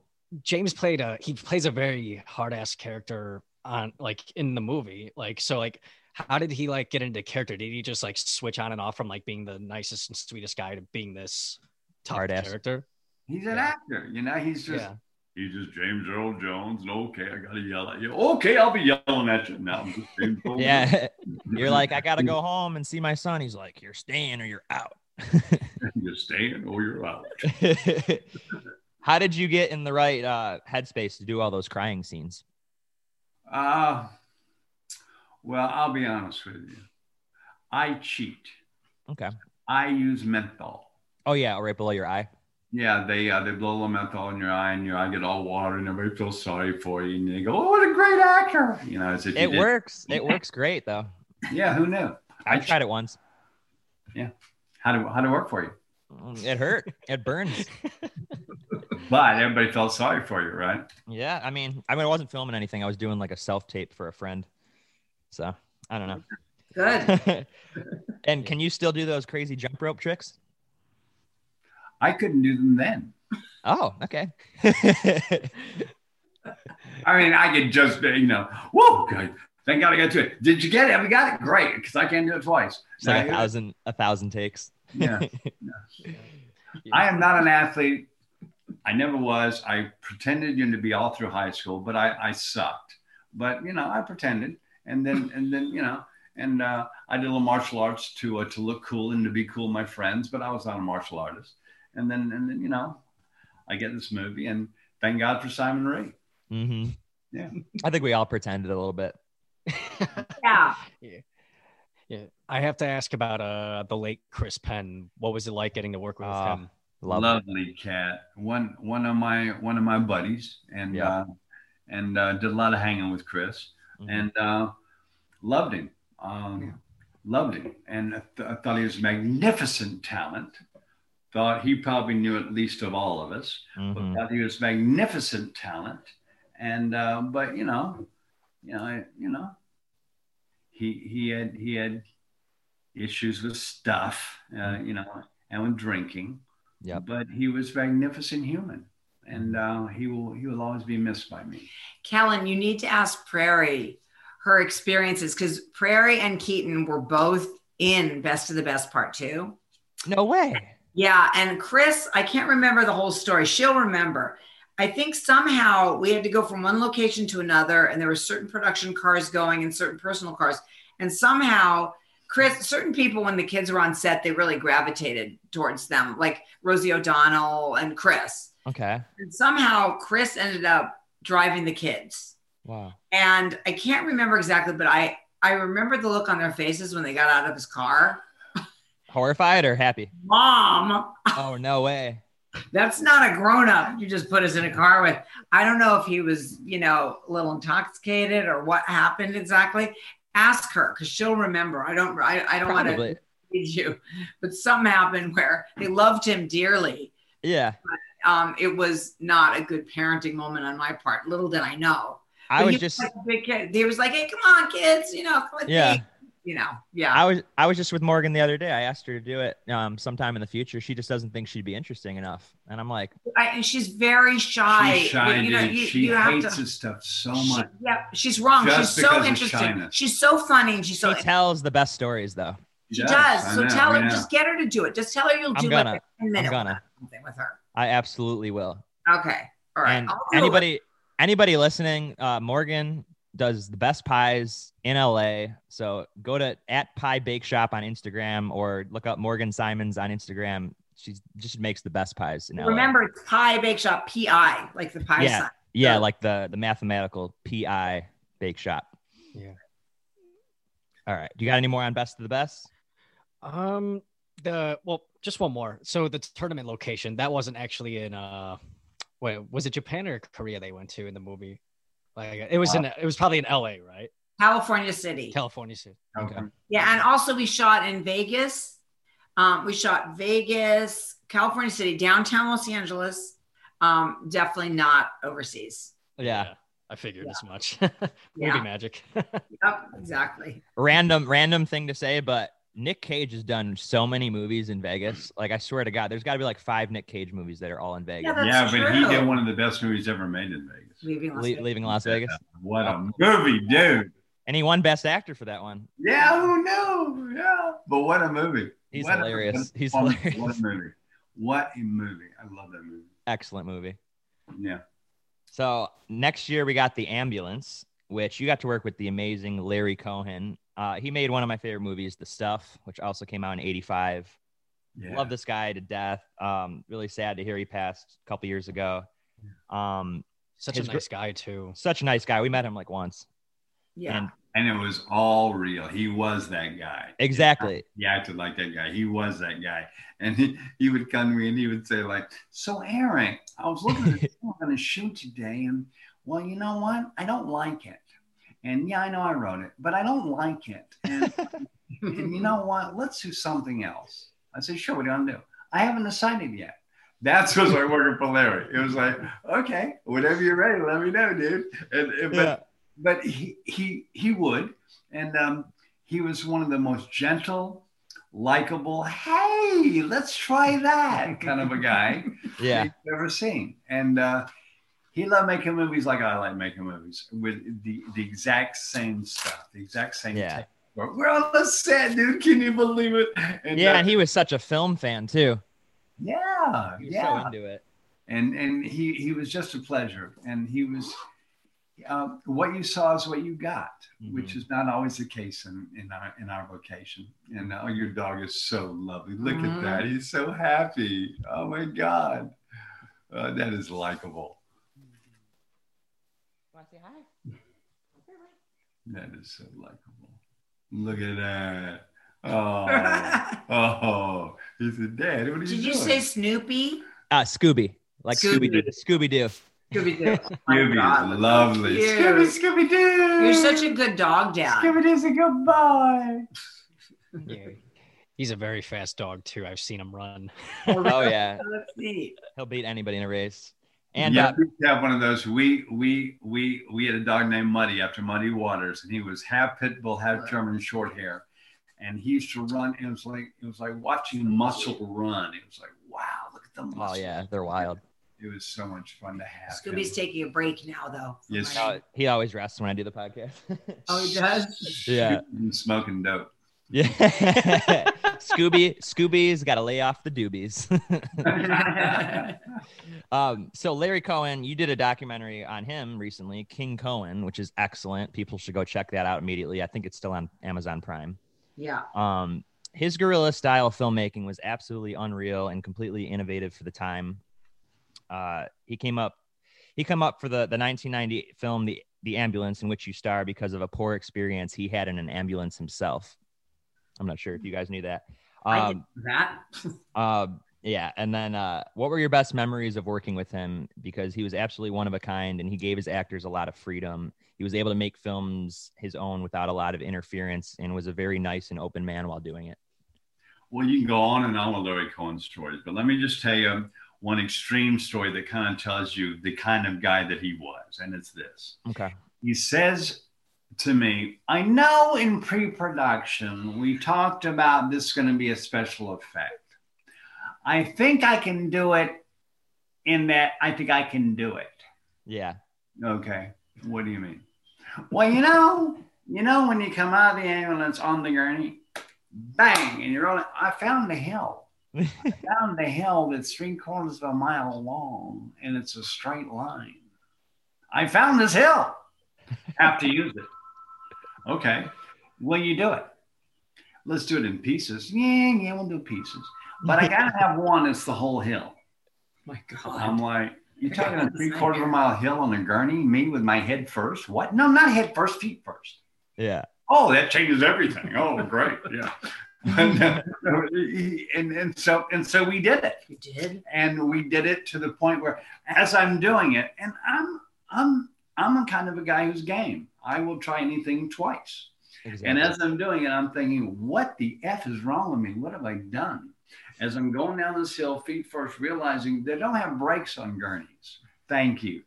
They have lift ups, but they don't have brakes. You're on your own, dude. And I must have turned over 30 times, maybe. Oh my God. And but we got it, and it's so cool. And it's because, you know what? I think we can do this, and so we did it. But I did it because he's so likable, and he was so ridiculous. What? Okay, I'll try that. That's what it was like working for him. Yeah, he wasn't really known for directing other material and usually only worked on stuff that he actually wrote himself. Right. Did Larry like to do a lot of takes, or were there very few? Very few. Okay. Like just like, let's roll with it. Yeah. And yeah. In fact, almost everything was shot and done. Okay, we got it. Okay. Yeah. You sure? Yeah. Okay. That's awesome. Isn't his wife a therapist? I'm not sure. I don't remember. And then isn't he's into models, like replicas and models and comic books and stuff? Mm-hmm. Yeah, I believe so. Yeah. All right. And then in 1994, we got Love is a Gun. I just got around to seeing most of it. I didn't make it through the whole thing, but I got to say, you guys have really good chemistry in it from what I've seen so far. And I thought it was hilarious when Eric locks you in the bathroom. Yeah. Well, I have a story about that. Call him ADD movie. boy. So I'm offered that movie by a producer of some renown, but I happen to be aware that he used to be a boyfriend of my wife's. But okay. He offers me this movie. I read it. I like it. Okay, yeah. I want to do it. But I like this part for you. I think you should play this love interest in this movie with me. well, I can't just announce that I want the part, so you'll have to tell the producer, my ex-boyfriend, that you want that, if you want that. Okay, so I'm on the phone with him talking about the script, blah, blah, blah. Oh, by the way, I want Eliza to play my girlfriend in the movie. He goes, that's not going to happen. I said, well, when that can happen, call me back. Yeah. And so he called me back about a week. Yeah, okay. And he let her be in the movie. Okay. And she stole the movie. I mean, she's fantastic. Oh, she's excellent in it. I know. Well, there's another little twist to that story. First of all, he had cast me in a lot of things and wanted to use me. He couldn't because his wife was very sensitive to us having had a relationship. Mm-hmm. He was banking on that Eric would be sensitive to it and not want me to be around him. Yeah. But Eric was kind of over it. I'd be around him anyway because he'd be on set anyway most of the time. Mm-hmm. So he wanted me to do it, but he could not present that idea at home. Mm-hmm. That was going to be an issue. And his wife is a very famous actress, and she was going to be pissed off. A typical actor telling a story. I think when I tell the story, it's about me. Yeah. He thinks to tell the story, it's about Kelly. Yeah. Preston? Kelly Preston. I know, but it has nothing to do with Kelly Preston. I mean, about her being sensitive to the fact. She was with John Travolta. That's right. I'm sorry. I'm confused. No. His wife. They were friends. I know Kelly since Jimmy the Chase Camp. Before that, actually. Never mind. Okay. But, that's why Jonathan, he wanted me to play the part too. He just didn't think he could pull it off and stay married. Yeah. And so then they had me on. Sally. Yeah. Sally Kellerman. Eric. Yeah, God. Well, that was his wife. I know, but it's not a good thing to do that. God. Cut. Anyway, edit that. But they had me audition, and I had to audition for that part. Okay. And auditioned, and everybody was like, "Come on, Jonathan," and Jonathan was like, "Yeah, obviously you have to play this." So, and we had the most wonderful time. Kelly and Eric and I and the director and stuff. It was pretty fun. It was fun shoot. Mm-hmm. Really the longest monologue I've ever learned is in that movie. Jet was there, their baby, and that was when I talked Travolta into doing Pulp Fiction. Oh my God, my favorite Tarantino for sure. Yeah, John showed up on the set and had a talk with her one day about, I've been offered to sing Pulp Fiction, but it's so violent. I don't know. And she said, you got to do it, John. You got to do this. This Tarantino guy. Everybody loves him. You got to do it. Yeah. So yeah, because the person who made, you guys don't know this probably, the person who made Love Is a Gun also made Look Who's Talking. And I was an actress for that company and also head of casting and VP of talent and packaging.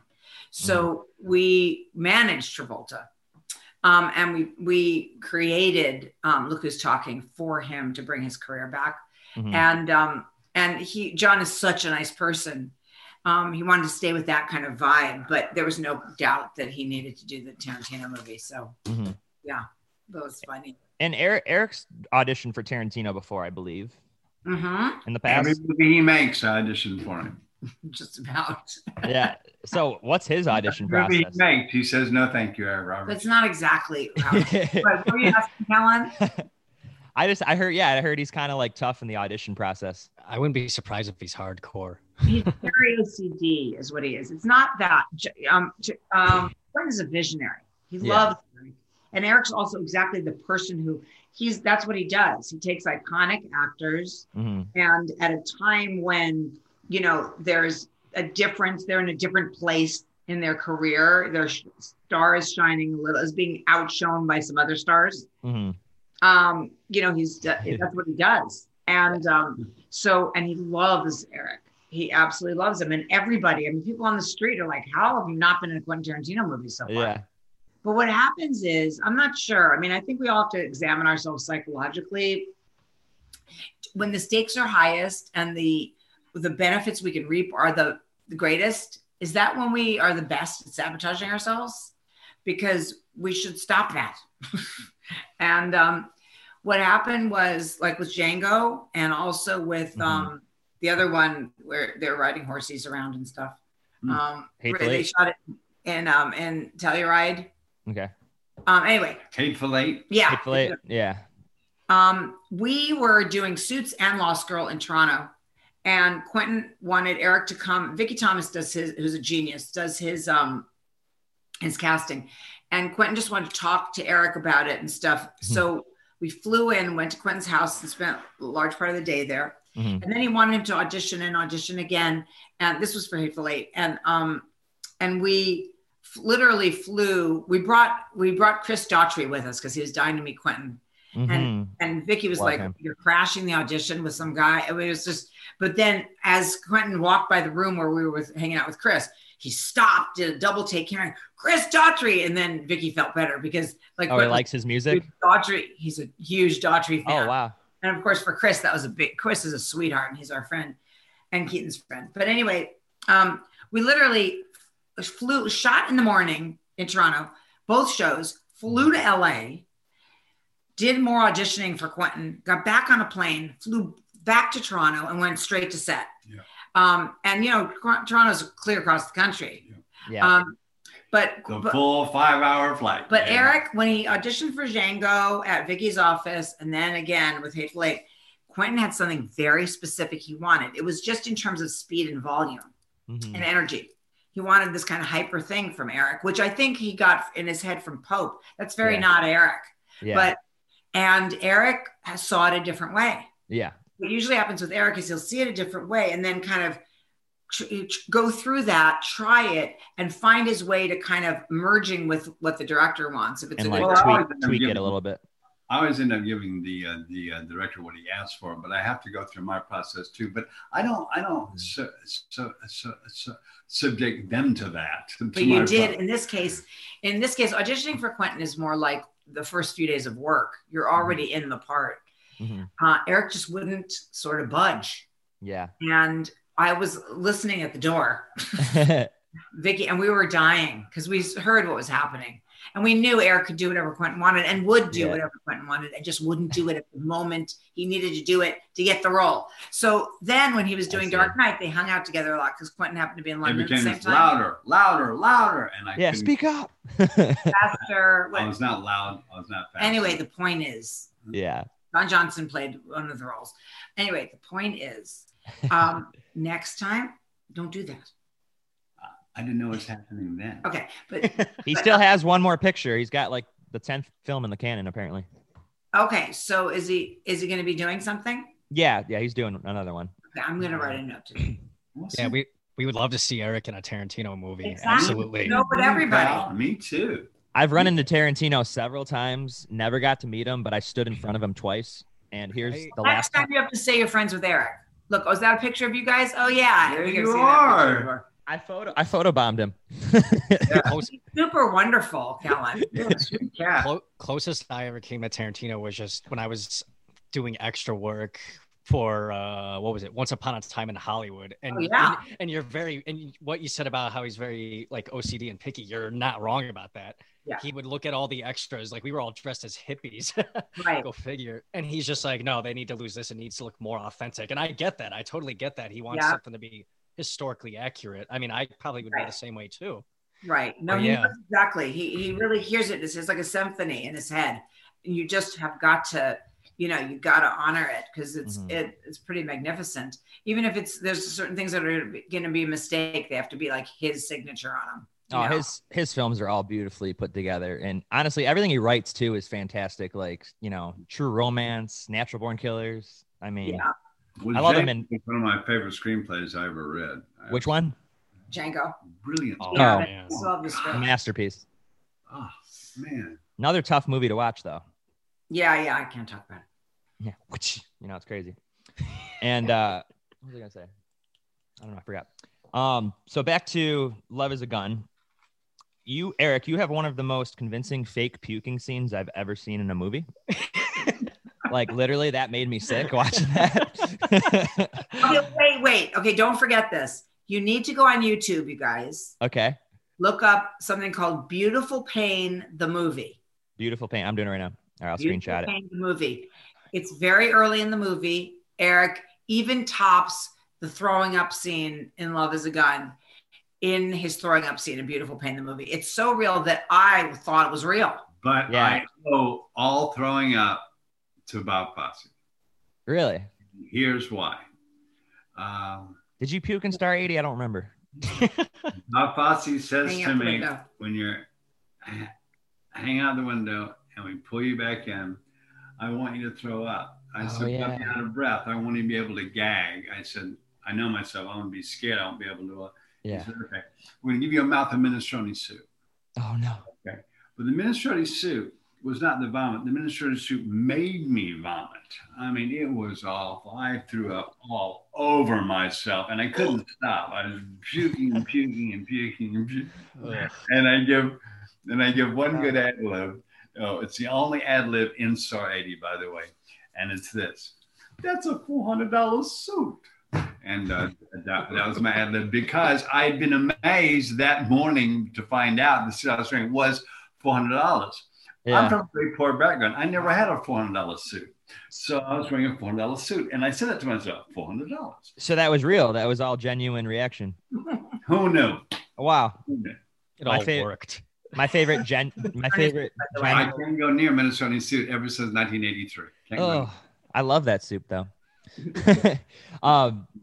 One of my favorite like general reactions to something happening in a real scene is Midnight Cowboy with Dustin Hoffman, where he's just like, "I'm walking here." That's probably my favorite personally. Somebody Oh. knocking. And I had no idea going into it that Arlie Ermy was a part of that one. How was it working Yeah. with him? Yeah, How was he? Lovely. he's so great. I cast him in a lot of things too. He's so, what a trip. I mean, the guy's the real thing, Yeah. not just an actor. Oh, and the whole military experience. Yeah. You can go on YouTube too. They have his memorial service like on YouTube, like the whole Yeah. tribute Yeah. video they did for him, and it's just amazing. Yeah. Oh, I want to see that. Yeah, it's like a Did he good have- half-hour long too. Did Arlie ever share any of his Vietnam stories with you? I think he served in Vietnam, correct? He did share. Mm-hmm. And not with me. No. Yeah. He was Yeah. incredible. And then we also No, had Grant natural. Kramer on the podcast a couple months ago, and I wanted to know, how did you like working with him? He just recently got off doing that last De Niro film, The War with Grandpa, which came out a few months ago. Oh yeah. He produced that. Yeah. He did. Yeah, or he was like executive producer or something. Yeah. So he was great. Mm-hmm. Love Did him. you see the kitty? Sweetie pie. Mm-hmm. Is that Stevie Nicks? That's Stevie Nicks. That's- Yeah, I remember. That's good. Okay, and my buddy here's got questions for the specialist. Yeah. So me personally, I like any movie that's shot in South Florida, because me personally, I'm a South Florida native actually. Miami Oh. Vice, So- Miami Vice, Miami Vice. Yeah, Miami Vice. But anyways, yeah. So this is like when you were starting to become like an action star, like people were starting to label you as an action actor, I would say. So like getting to work with two of the biggest action stars, James Woods and Sylvester Stallone, and she was just starting to break out into Hollywood too, Sharon Stone. Tell us about working with all three of them. Well, they were all much bigger stars than you presented them as. Well, no, only Sharon. She he was a saying. superstar. Jimmy Woods was. He said they were action stars. Sly Yeah. and Jimmy were Yeah. action stars. No, Sharon, she had done that the Queen of Africa or whatever movie, and got this terrible reviews. She's married to That's right. That's and right. Las- I had forgotten that Las because Vegas she- Hotel Wars. And for then, some yeah, reason, to me, she's always been a big star. afterwards she did Casino and stuff. But anyway, I love Casino. I loved working with her. I had heard horrible stories. You know, I've heard horrible stories about everybody, including myself. Oh, And yeah. I just loved her. But who I loved the most was Steiger, and he was just an immovable force. He was this great big dude physically, who had this perfect Cuban accent and this perfect performance, and only talked to me as his son in character, and was completely method. And I just fell in love with him. He was so cool. And one day, the second AD comes out to the pool where I'm hanging out with what's Steiger's first name?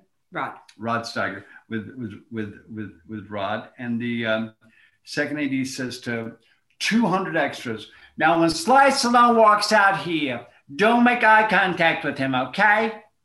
So she goes away. Mm-hmm. Rod Steiger turns to me and he goes, "I can't wait." So Keep talking. here comes Sly, and Rod says, "Ladies and gentlemen, please go make contact with the great Sylvester Stallone." And he oh yeah, it was not cool. It was not cool.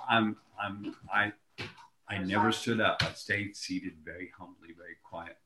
Mm-hmm. Yeah, Rod was a riot, dude. He was a riot act. So yeah, that was funny.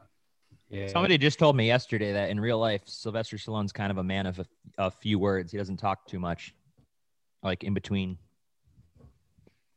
I've always had an easy time talking to him. He's very social. He's very sweet. He's very smart. Yeah. And he's very funny. He's a funny cat. And he's just likable, dude. He's a likable guy. He like catches so much grief because he's such a star and he's such a butch star. Rocky and Rambo. I mean, they're the biggest hits ever made, pretty much. Yeah.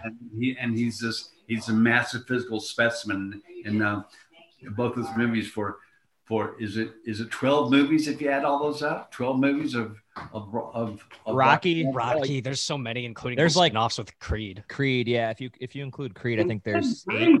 Yeah, and then there's like 5 Rambo movies. Yeah, I mean that's who he, and yeah, I love him. I think he's fantastic. I think he's the American dream. I like him in Copland too. Oh, Copland's great. Copland's great. Yeah. Would you say that, like, because obviously The Specialist, correct me if I'm wrong, was your first like explosive action film that you did? Like, so like, would you say this paved the way for you doing a lot more of like? No, I had done maybe 50 B movies in Canada that were shoot 'em up movies. So I had done tons of bad movies. They're bam, bam, bam, bam, got him, and tons of those. Well, a lot of that was after though, because remember, Specialist was pretty early in our relationship. And what year is the Specialist? The Specialist 94. Specialist 93. That's right, 93. Yeah, so I had not done that whole slew of B movie action. Thing. That's You're right, dude. Thank you for the steerage. Yeah, of course. The beginning of my action stuff. Yeah. Yeah. I don't think about it because I've done so much since, like this avalanche has happened since. And especially HD changed everything because HD now it took 3 months, takes 3 weeks, literally. Yeah. And would takes a month, honestly, takes 3 days now. And a guy can just go on his computer and just put in all the graphics. Done, right. Exactly. And and just on a side note, I think like the way action films were made back in the 80s and 90s, it's so much better than today. Like when they used blank rounds, they actually blew shit up, and it's so much better. It feels more real. It feels authentic. I wish people would do that still. I really do. What happened to Hollywood? Artists ran Hollywood forever since silent film days. We had to be executives who weren't artists, but they liked the artists and they worked with the artists. Artists ran Hollywood. Now came the 80s, the end of the 80s came, and what happened? It like dropped off. Artists don't run Hollywood. Lawyers run Hollywood. So they took away film. They took our medium away, and they gave us HD because it's cheap and it's fast, and you don't have to be a technician to turn an on switch. You just turn it on. That's all there is to it. And so the only thing more difficult is the actual focus. They have to stand at a monitor and to watch, they have to pull focus. It's very difficult. It's much harder now than it was on film. That's the only part of it that you have to have a talent for. All the rest of it is just switches. And they don't like the actors anymore. They like the sets and the actor walks through it. They don't like an actor anymore. So the DP's job is very different now. And everything moves at lightning speed. Mm-hmm. Yeah. So about The Specialist, here's a little martial arts tidbit for you. Okay. So you know how Eric wore his gi pants in Best of the Best, which was made by Marilyn, his wardrobe person. Marilyn Manson Brands. Yeah, she's incredible designer and costume designer. So she made those high-waisted, those beautiful, they fall really nicely in black, and he had them in cream. And then when they were dressing him for The Specialist, which also David, the costume designer, was incredible. He was an Oscar winner. Yeah. So, but Eric requested, he said, you know what? I'd like to wear these gi pants, if you can make them for me, but we'll do a different color. And they decided on red. So those pants were the same pants that he wore they're up in the closet, that he wore in Best of the Best. He just, transferred that. I mean, it had nothing to do with the character, but it really worked. Remember those red pants? I remember. When he's out hanging out. We really were friends with Joan and Rod Steiger. Rod Steiger used to go out with my mom. They dated. Yeah. And we were friends. Joan, his wife, is a wonderful actress, his widow. But he was an amazing, amazing guy. We spent a lot of time with Gianni Versace there too.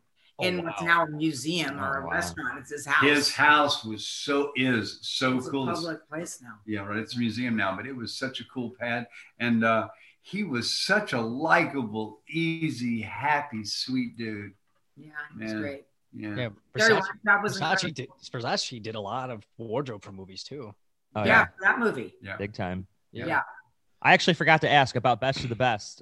You worked with that kid, Eden Gross, who was your son. Did you know that he actually ended up playing the good guy's voice in Chucky?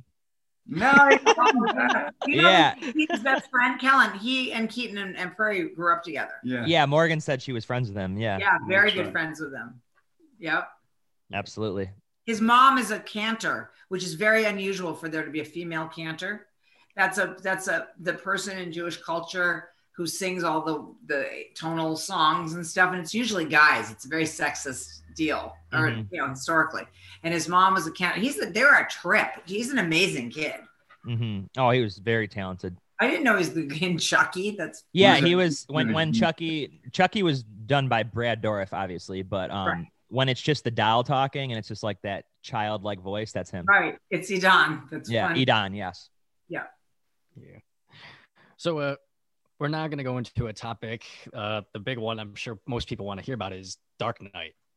So tell us. So one thing I do want to know, and I'm sure a lot of people want to hear about your experience with the late and the legendary Heath Ledger. Okay, let me give you some background on how I got into that movie to start with. Yeah, please. Yeah. I had heard they were making it. I said, "Oh, I want to be in that." They said, "You can't be in that. It's offers only, and it's only bigger stars than you, buddy. Sorry, you're out." And you were like, "I'm Eric Roberts." That's kind of what I said. But I'm Eric Roberts. And then, Don Papsadera cast it. He's wonderful and friend to this day. And he said, "Well, there's one part they haven't cast yet, but you have to audition for it, and that's Sal Moroni." Sure, I'll audition, no sweat. So I go in. And I played the whole thing, very New York. So they're dummy sides, by the way. They didn't hand out not a single page of the script. So they were not even really from the script. But so I go do this audition, blah blah blah blah blah blah blah blah blah blah blah blah blah blah blah blah cut. Okay, and I go out with her and I say, "Well, I gave an audition. We'll see what happens." Okay, 1 month comes, 2 months pass, 3 months. I don't have the part. I went to somebody, God knows who. 4 months pass. We get a call. "Oh, by the way, that audition, we liked it. Would Eric like to be in the movie?" Well, sure. Why not? So that's how that came about. And then I'm in that movie, 12, 14, 15 minutes? Overall, yeah. I was on that. I was in that cast for 4 months. It was Chicago, England. I mean, it went on and on and on. But they told us, they said, "We're going to shoot at Pinewood in England." Now, I've shot at Pinewood half a dozen times. No big hoopla, and it's a great place to work. A lot of pros, work there. It's going to be fun. We get there. No, we're not going to Pinewood. Shh, it's a secret. We're going to shoot at the old Zeppelin hangar that's 30 miles north of London. And the Zeppelin hangar is about 3 stories tall, about 3 football fields wide. And if you're a movie geek, which I am, you walk into it, open those doors, and it's all Gotham City. It blows your mind. And it was really, for a movie geek, it's heaven. And I got these great clothes I got to wear as the gangster. And it was fun to do. And Chris Nolan is your typical old world leader. Show business is a fascist system. You have a dictator and everybody else, and that's his set. You have him, and then all of us who him and his wife Emma. Who runs the show. She's they're co-bosses. And and you said old school. I mean, Chris is a young seeming guy, but it is very traditional. It works. But he asked about Heath. Do you want to tell him about Heath? He's one of the sweetest, most normal cats in the world. I've been told, don't approach Keith. He's in character. He's in character. And I'm like, yeah. But he wasn't like that at all. We had to run through the scene where all the bad guys are all together, and he has a 3-page monologue where he talks and talks, then he puts a pencil through the guy's hand, and he we had a rehearsal, and he gets through it all once, and he looks at it all and goes, "How am I doing?" And we all cracked up and applauded. And he was just a sweetie pie, and he was really normal, not at all pretentious, and he was an actor working. And he was a powerhouse. Yeah. Did Morgan ever tell you about going to the premiere with us at Universal City? No, she did not. Yeah, she sat next to Nolan. It was pretty funny because, like, you were talking about actors not liking to watch themselves. Yeah. So, and Dark Knight's a long movie and it's pretty dense. And, we were there shooting it. We already shot it. So, but we went, yeah, and we got her. And so the way we ended up seated, it was somehow like Emma, Nolan, Emma, Chris, Eric, and me, something like that. And at a certain point, really early in the movie, because we'd already done the carpet and everything, whatever you had to do. Yeah. Eric says, in a really loud whisper, "Can we go yet?" Morgan, my dog, mortified. She leans over. She's like, "Mom." Stuff a fistful of popcorn in his mouth or something, please. Is he not aware that Chris Nolan is sitting around? Eric just walk out on the Dark Knight like that. No, Mom, please. Oh, it was my so God. funny. And I was like, Eric. No, but that movie, I mean, everybody contributes to that movie, but that movie I think was made in how it looks. Wally. What's Wally's last name? No, Wally. Wally. Fisher? Yeah, I think so. Fisher. It's not Fisher. It's Wally Fitzer or something. Fitzer. I think that's What's the DP. DP's name Of Dark Knight? Pfizer. Wally. Dark Knight. Yeah, Fitzer or something like that. Wally Feister. Okay, that's good. Wait, one of those. Anyway, Sorry. that movie looks like no other movie I've ever seen before or since, and it's got a look that is just captivating. Oh, and 100%. That's what made that movie for me, was the look of it. Oh my God, what a beautiful movie! I think that scene that you do with, the guy gets his hand stabbed and everything, I think that's one of the best scenes of the last 20 years. Like, if you had to make like a list of a couple hundred scenes, I mean, I think it would make it. Oh, it's iconic. It's iconic, big time. Yeah. That's probably my favorite scene of that movie. Well, that's what got us together with Daughtry, by the way, because he and his kids are huge Dark Knight fans. Yeah. His kids starting when they were way too young to be huge Dark Knight fans. And so we found each other on Twitter. It was so funny. He's like, "I can't believe it." It was so cute because we idolized him and he idolized us. It's just ridiculous. But yeah, that movie. But we learned a lot about that movie from him. It's a very, you don't get it in the first reading or the first viewing. Yeah, Mm-hmm. there's a lot more to it. So, it's a real study, that movie. Mm-hmm. Yeah. No, and the thing is, like, I think that this is just my personal opinion, but I'm sure a lot of people will agree that The Dark Knight is probably one of the best films in the DC universe. And of course, the whole mob meeting scene, it's become such an iconic scene. It's like known to so many people. And hey, you got to be a part of it. That's not many people get to say that. And Ledger has so many great films like Lords of Dogtown, Brokeback Mountain. I Hate About You. I mean, he had such a good career, and Monsters Ball with Billy Bob Thornton. I love that one. True. Yeah. All true. Just an amazing actor. Yeah.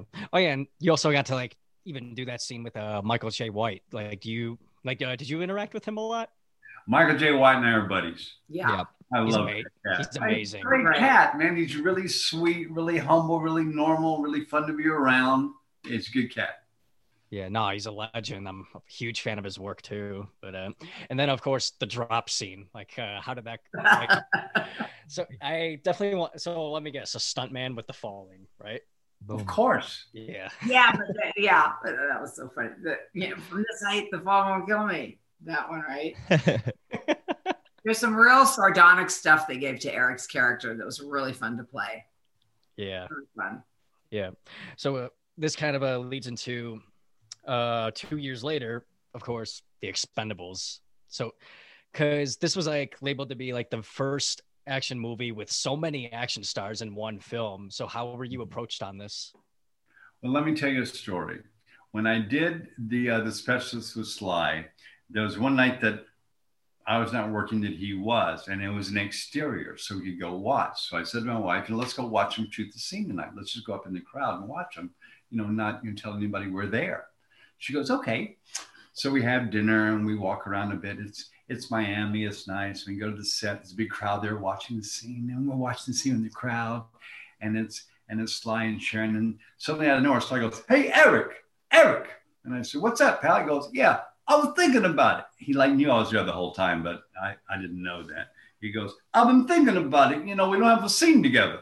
I said, so write one. He goes, okay, I'll write one. We'll shoot it tomorrow. I thought that sounds stupid, but okay. Anyway, he writes the scene, and it's a scene where I put the knife to his eye.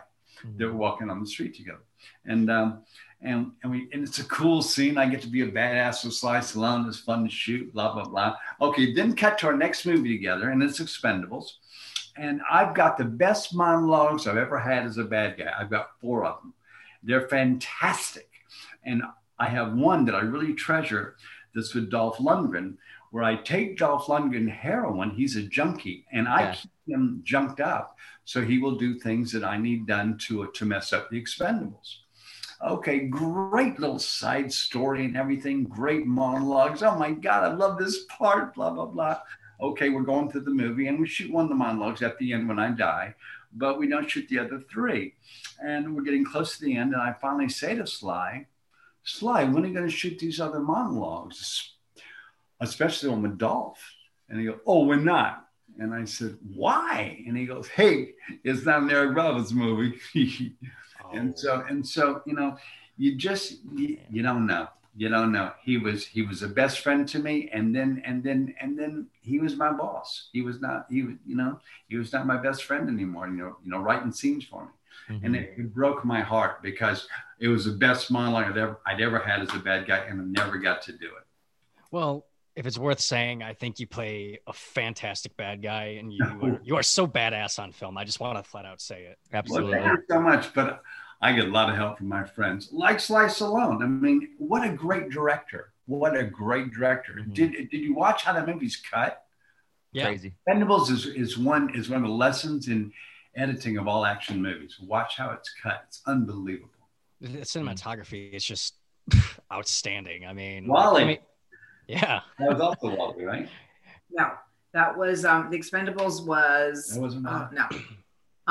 It wasn't. It was another huge DP who I love, and we loved his wife. And now I'm forgetting. I'm not going to forget his name. Well, they can look it up. Who's the DP on Expendables, guys? DP. James, was his name James? Oh God. Jeffrey Kimball. Yes. Yeah, Jeffrey Kimball. Oh yeah, I've heard Jeffrey before too. Yeah, right. Yeah. Jeffrey's cool. Yeah. Yeah. And he's also the real deal. So yeah. And cinematography is it's like obviously key. I'm sure you already know. It's there's always the key parts for film, and cinematography is definitely a huge key thing. It really is. But that movie Expendables, watch how it's edited. The first one especially, watch how it's edited. Mm-hmm. Blow your mind. He's brilliant at that. Mm-hmm. It comes across like it's a truly great film because the editing is unbelievable. Yeah, and your death scene, obviously, like the blade, it's like CGI. Like they insert that in. You just imagine that it's like going through you. No. Yeah, how do they do the blade? I did that. Oh, I did my own stunt. Really? How did Of they course, do it? it's CGI. I no, did no, it. because like, Oh! I mean, I didn't know at the time if it was a practical effect or like. Yeah, was No. it practically, if anything, there? I do this. Oh, and then he goes, okay, do it shorter. So I do, oh, Yeah, no. you're stretching it too long. And, oh, no, you gotta be faster. That's the only thing that I had to do. Yeah. So like even like you being in like labeled as an action star, like back when you were like starting to do all those action films, did you ever go back and watch like all the other guys like Jeff Speakman or Van Damme or Seagal, like any of those guys? I watched them all just for pleasure, not research, because I like those kind of movies, and I especially and you know when the acting is really bad, I really enjoy them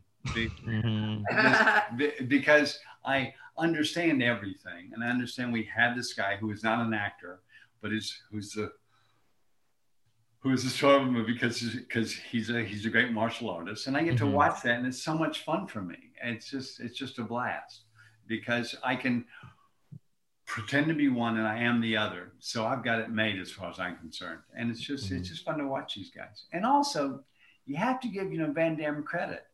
That's a split and a half, dude. That's a split and a half. Big time. Yeah. But yeah. So let's go to Kellen. Do you have any additional questions?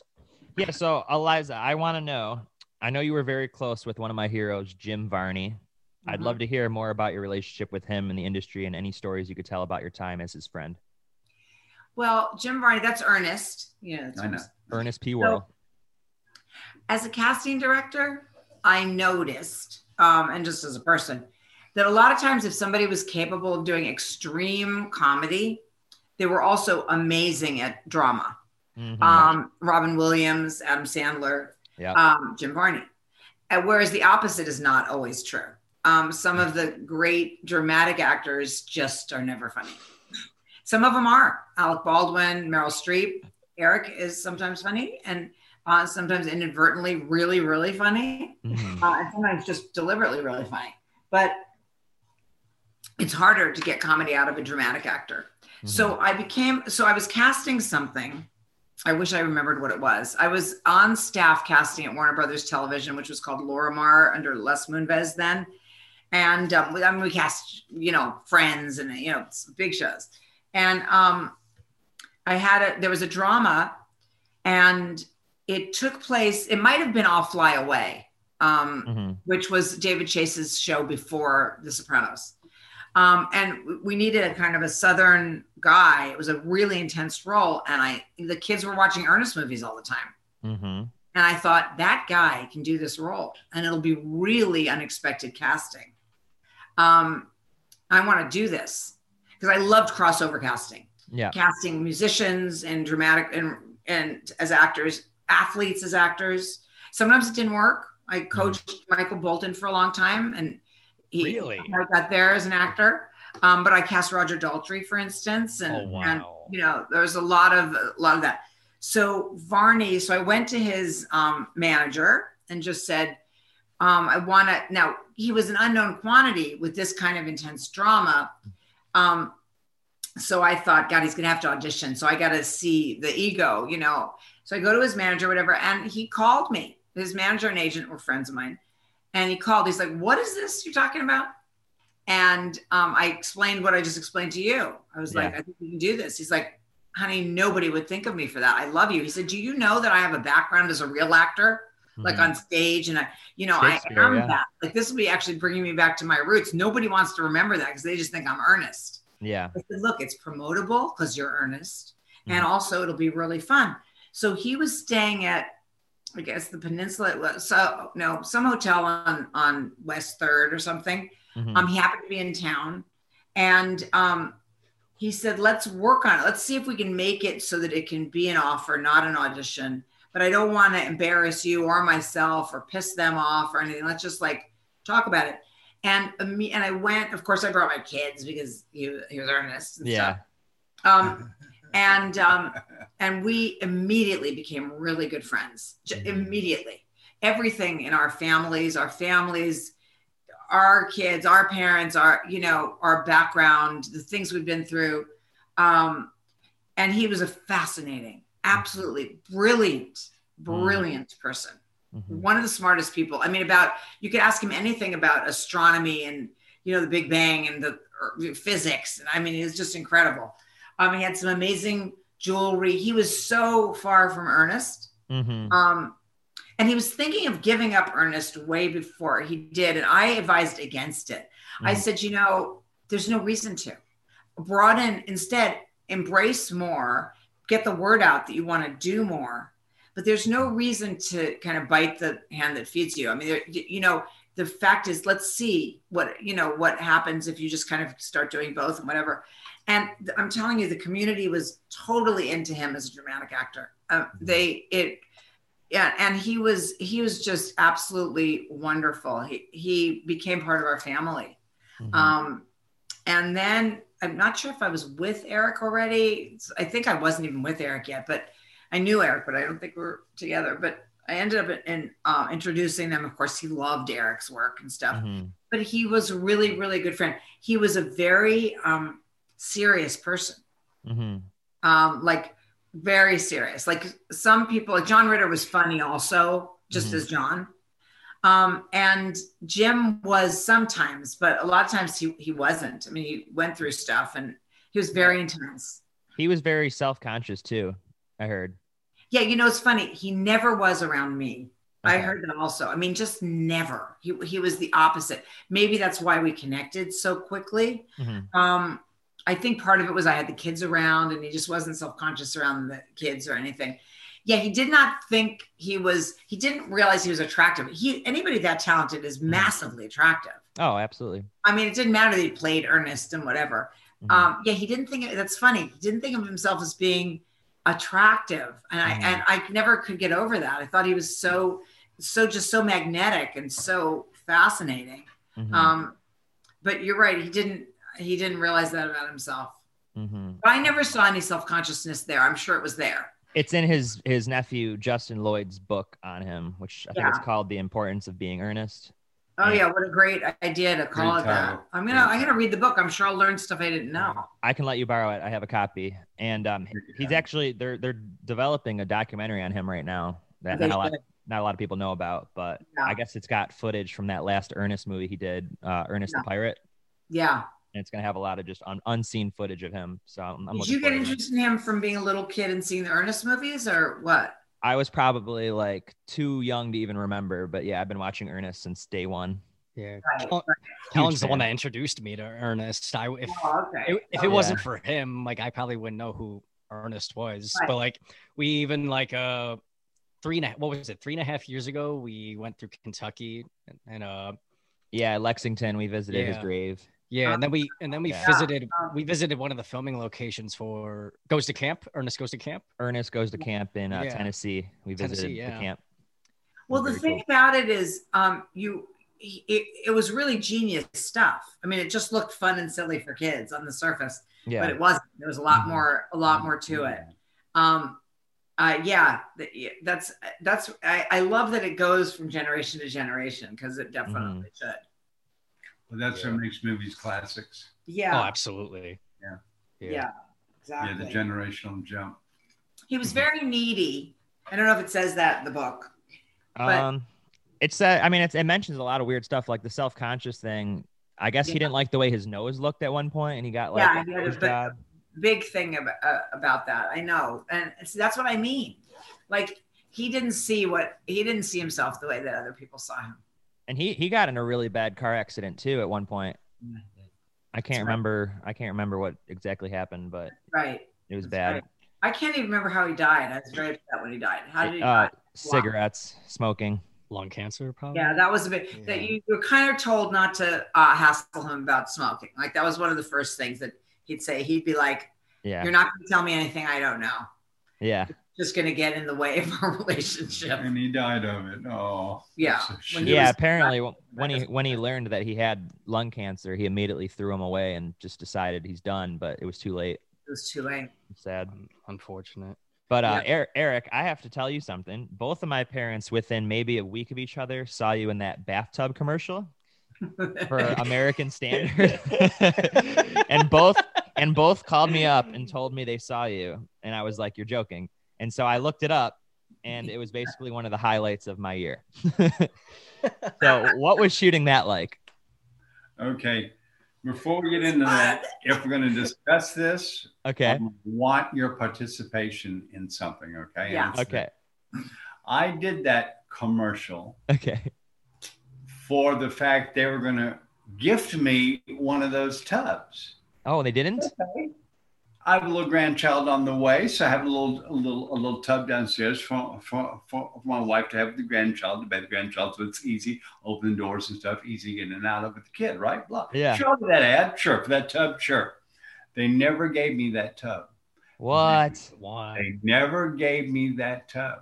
So what I would like done is to have some young hip kid who knows how to do this get on the internet and say they never gave Eric that tub. I will literally drive there right now to their house. Yeah, because I'm not going to sue them. I'm not going to pay lawyers' fees, have a lawyer deal with it. I'm not going to check the bathtub. I'm just not going to do it. But was that in the contract? No, No, it was all verbal. not at Oh, all. okay. But I would like to have the tub. Yeah. And so any way we can embarrass them with your help, I'll take. No, I'm sure that commercial sold many tubs, so they'd kind of owe you. Of course it has. It was very fun to shoot it. It was hilarious. Directed by Bruce Summers, which is Suzanne Summers' son, who's a dear friend. We love him. Great cat. Okay. We loved the tub people. We loved the ad agency, and we loved the tub people. That's really my fault. We shot it on Eric's birthday.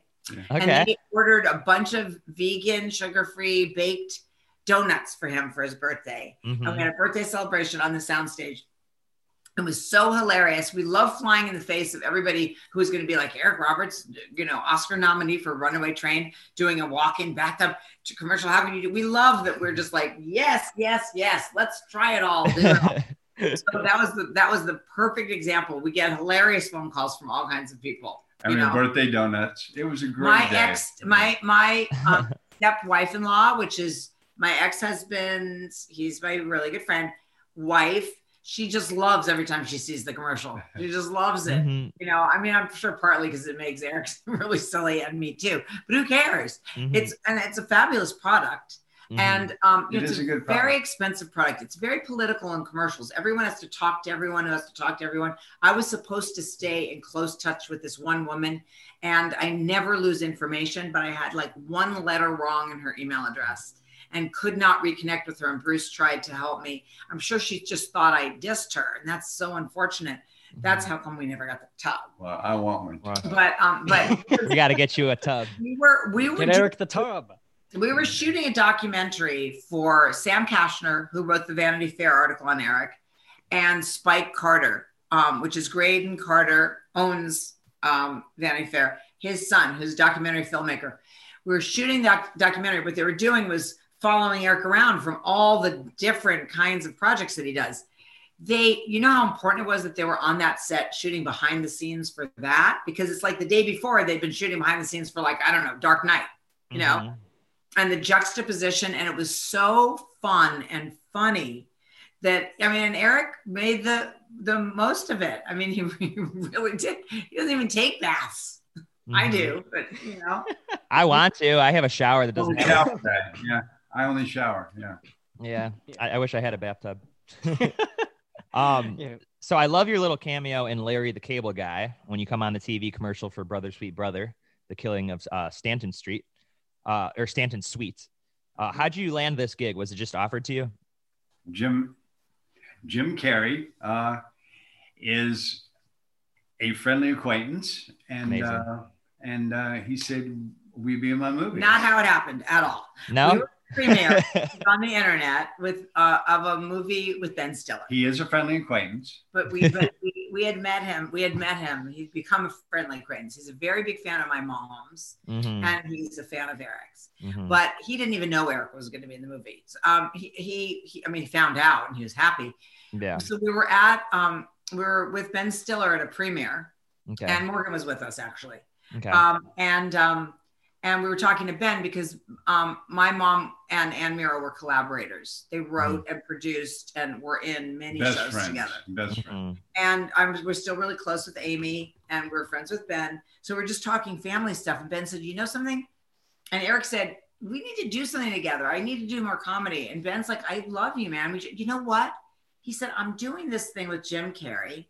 And I have this character. It's just going to be a cameo where the guy's going to play you're going to play two characters, two twin brothers who are night and day, Jekyll and Hyde.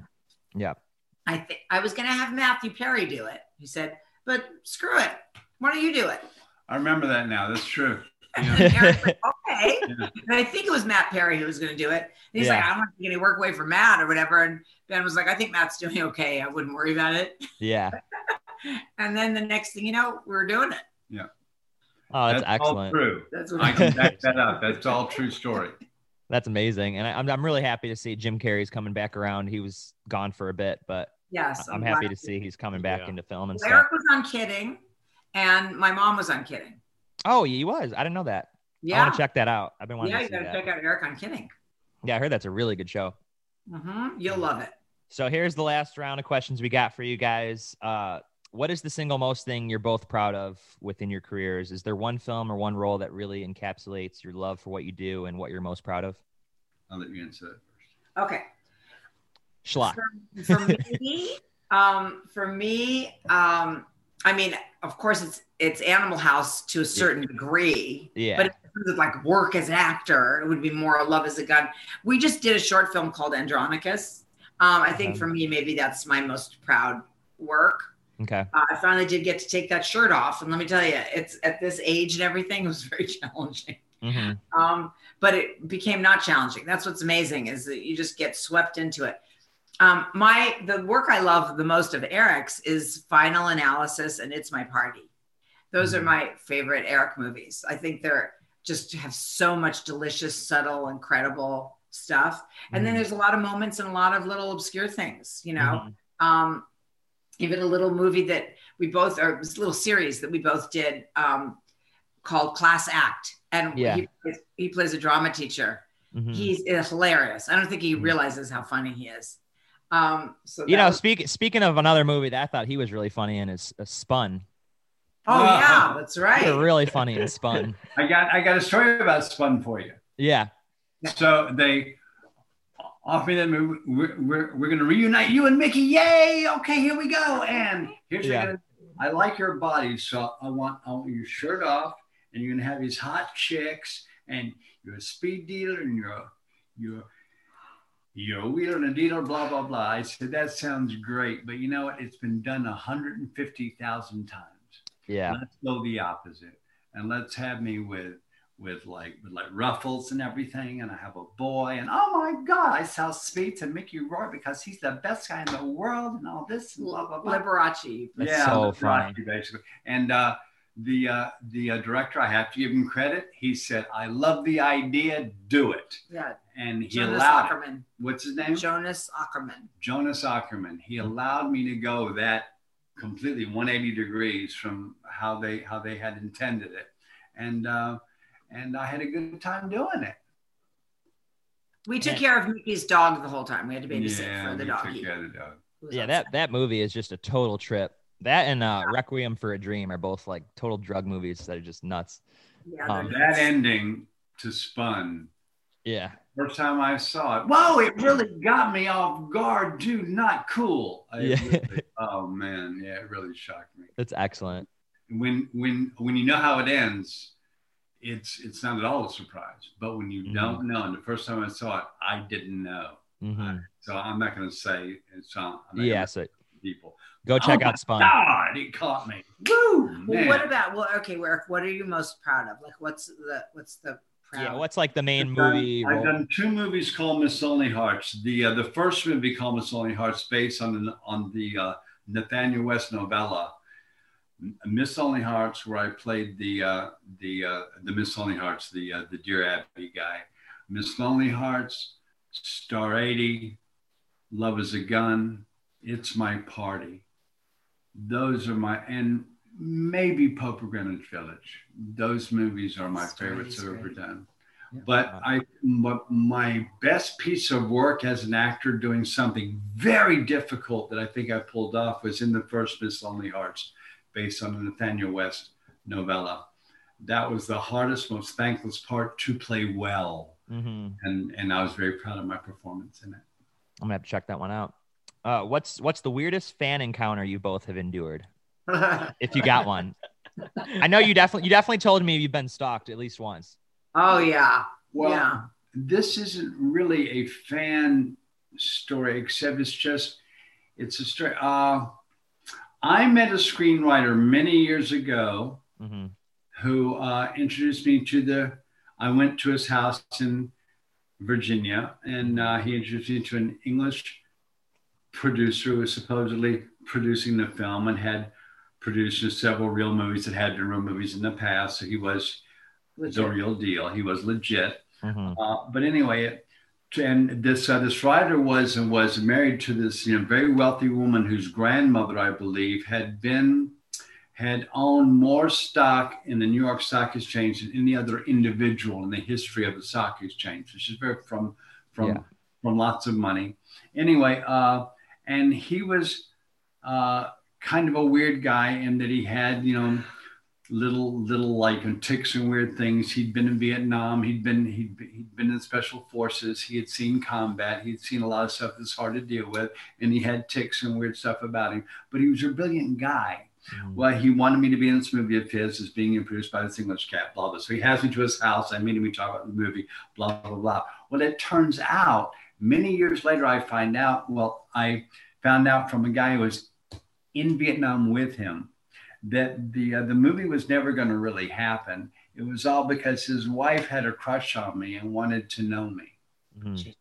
JC. I didn't know. And that's how it was kind of set up. And so I went down there and spent my holidays with him, always discussing this phantom film. Yeah. And but it never happened. And when I found that out, I sent away for some intoxicants and went about my business in my life.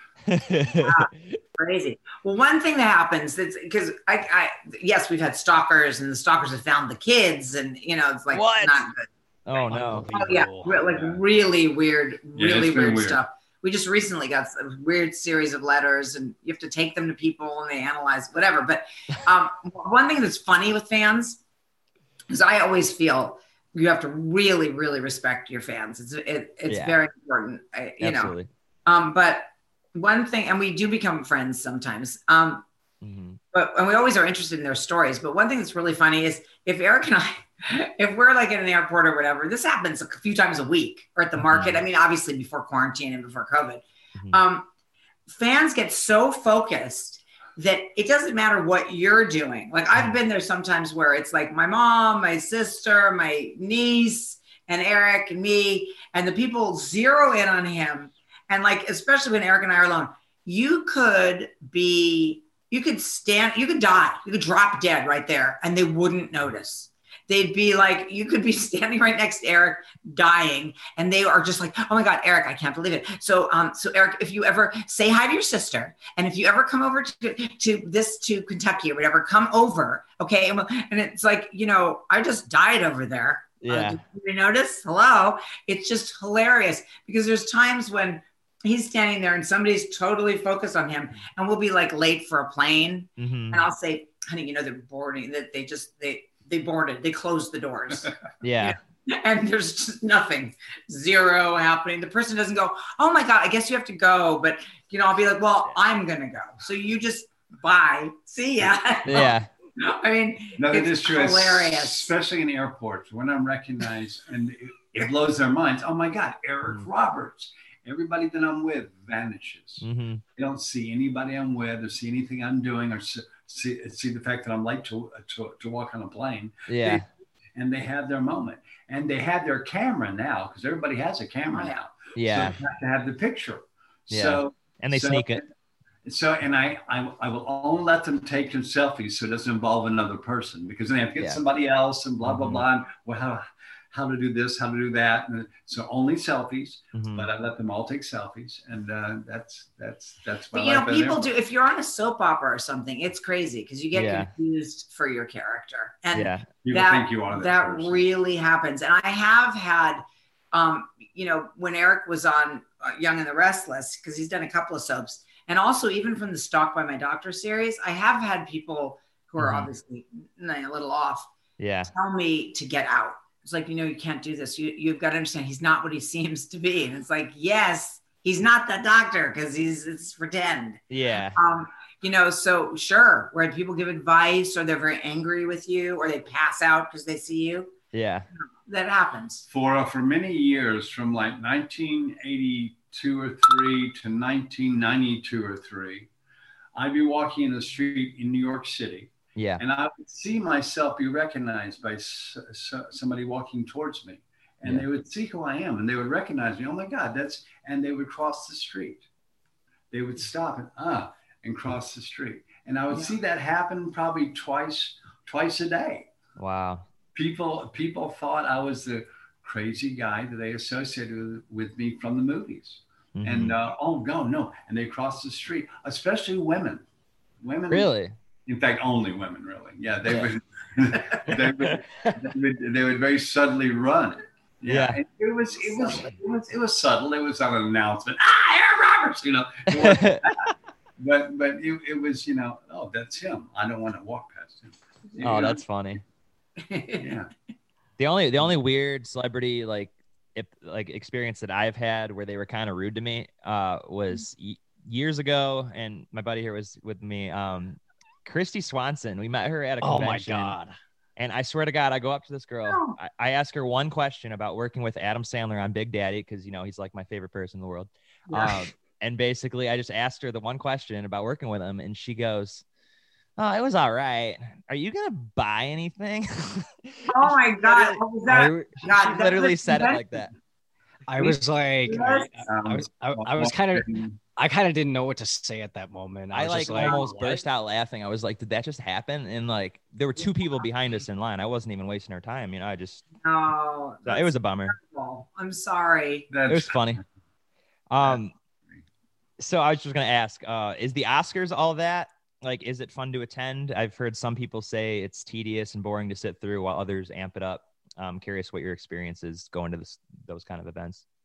Okay, the Oscars, you get the Oscar nomination and you're a nominee for a month. Okay. For that month, you're everybody's favorite actor you ever talked to, and you're going to win the Oscar, and everybody voted for you. Yeah. And you feel that. You feel great because it's the greatest honor there is in movies. And we all want to be in movies. Oh, we all have our Oscar speech ready since we're 8 years old, you know. Yeah.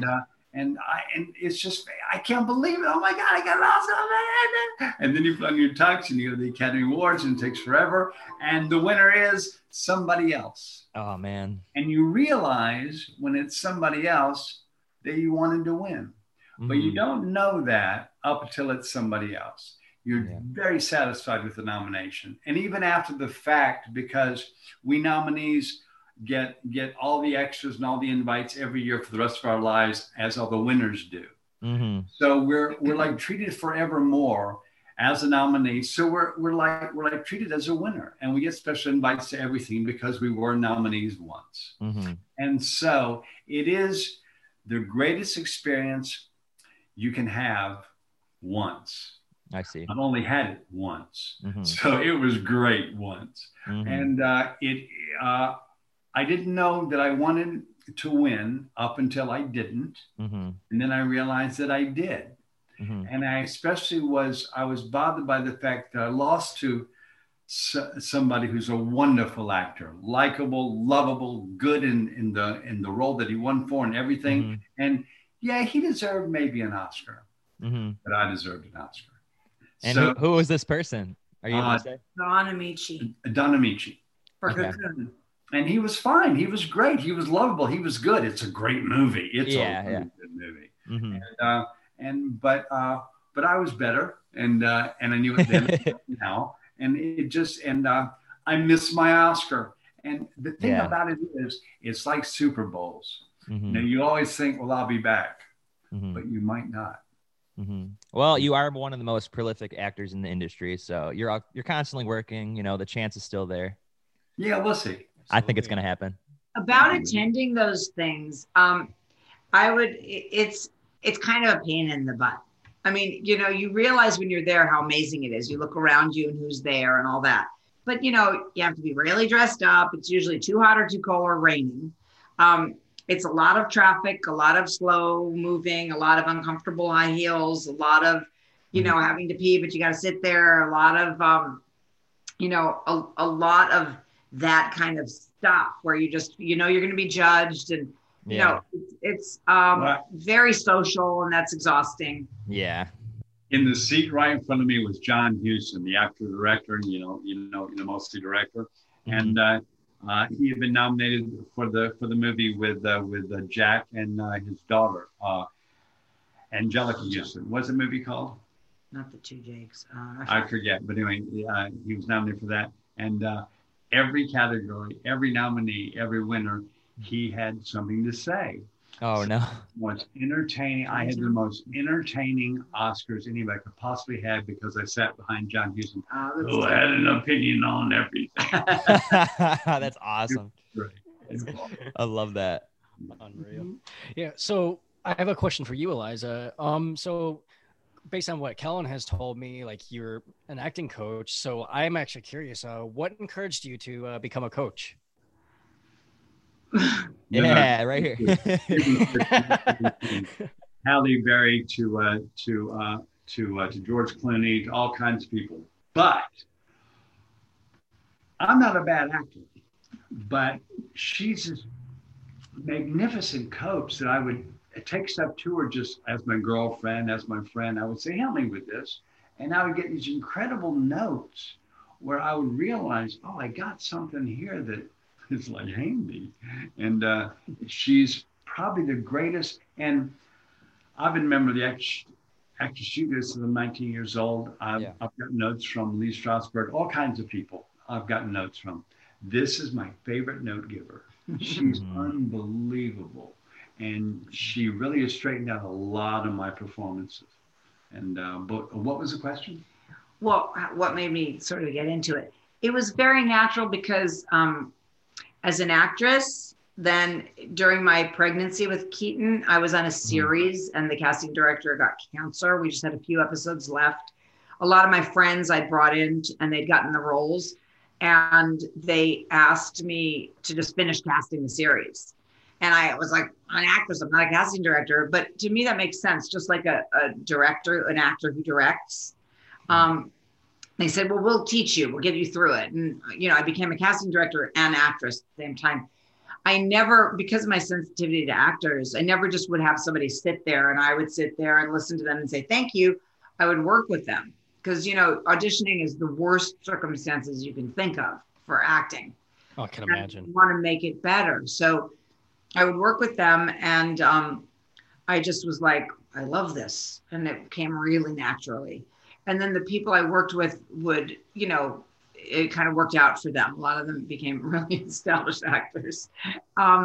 And so. Like George, like Halle. Yeah, so people started recommending me, and then it just happened. It was an offshoot. And certainly with Eric, as you say, because once in a while he has to audition still.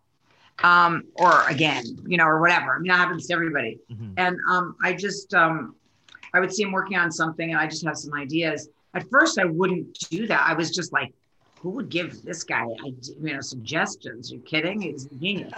Yeah. But we got really comfortable. And especially since HD in the old days, like let's say the Pope of Greenwich Village. I was on that movie in January of that year, and I started to shoot in September. Mm-hmm. Now I'm off the movie on a Friday night. They'll start to shoot on a Sunday morning. Yeah, that's great. So I have to go to her. I run to her and say, I need your help. We got to do this. And she helps me break it down. She helps me run lines. She helps me. And that's my coach. That's my in-house director. And that's my partner, so. And basically a director. And, because you want something to be lived in. You want to feel you don't want to 6 months after you've played the role, think of what you would have done with the role.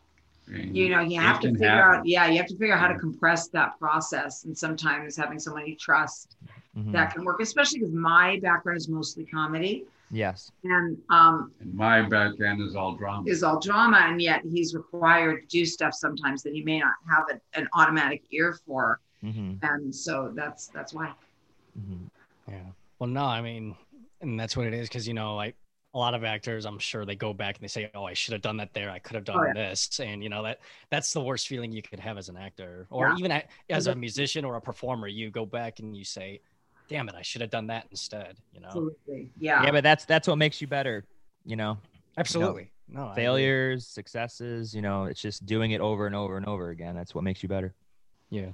So my last question for both you and both Eric and Eliza, what is the most memorable moment you have ever had on a set together? Well, or if it was a separate set on that matter. Okay. Memorable moment on set.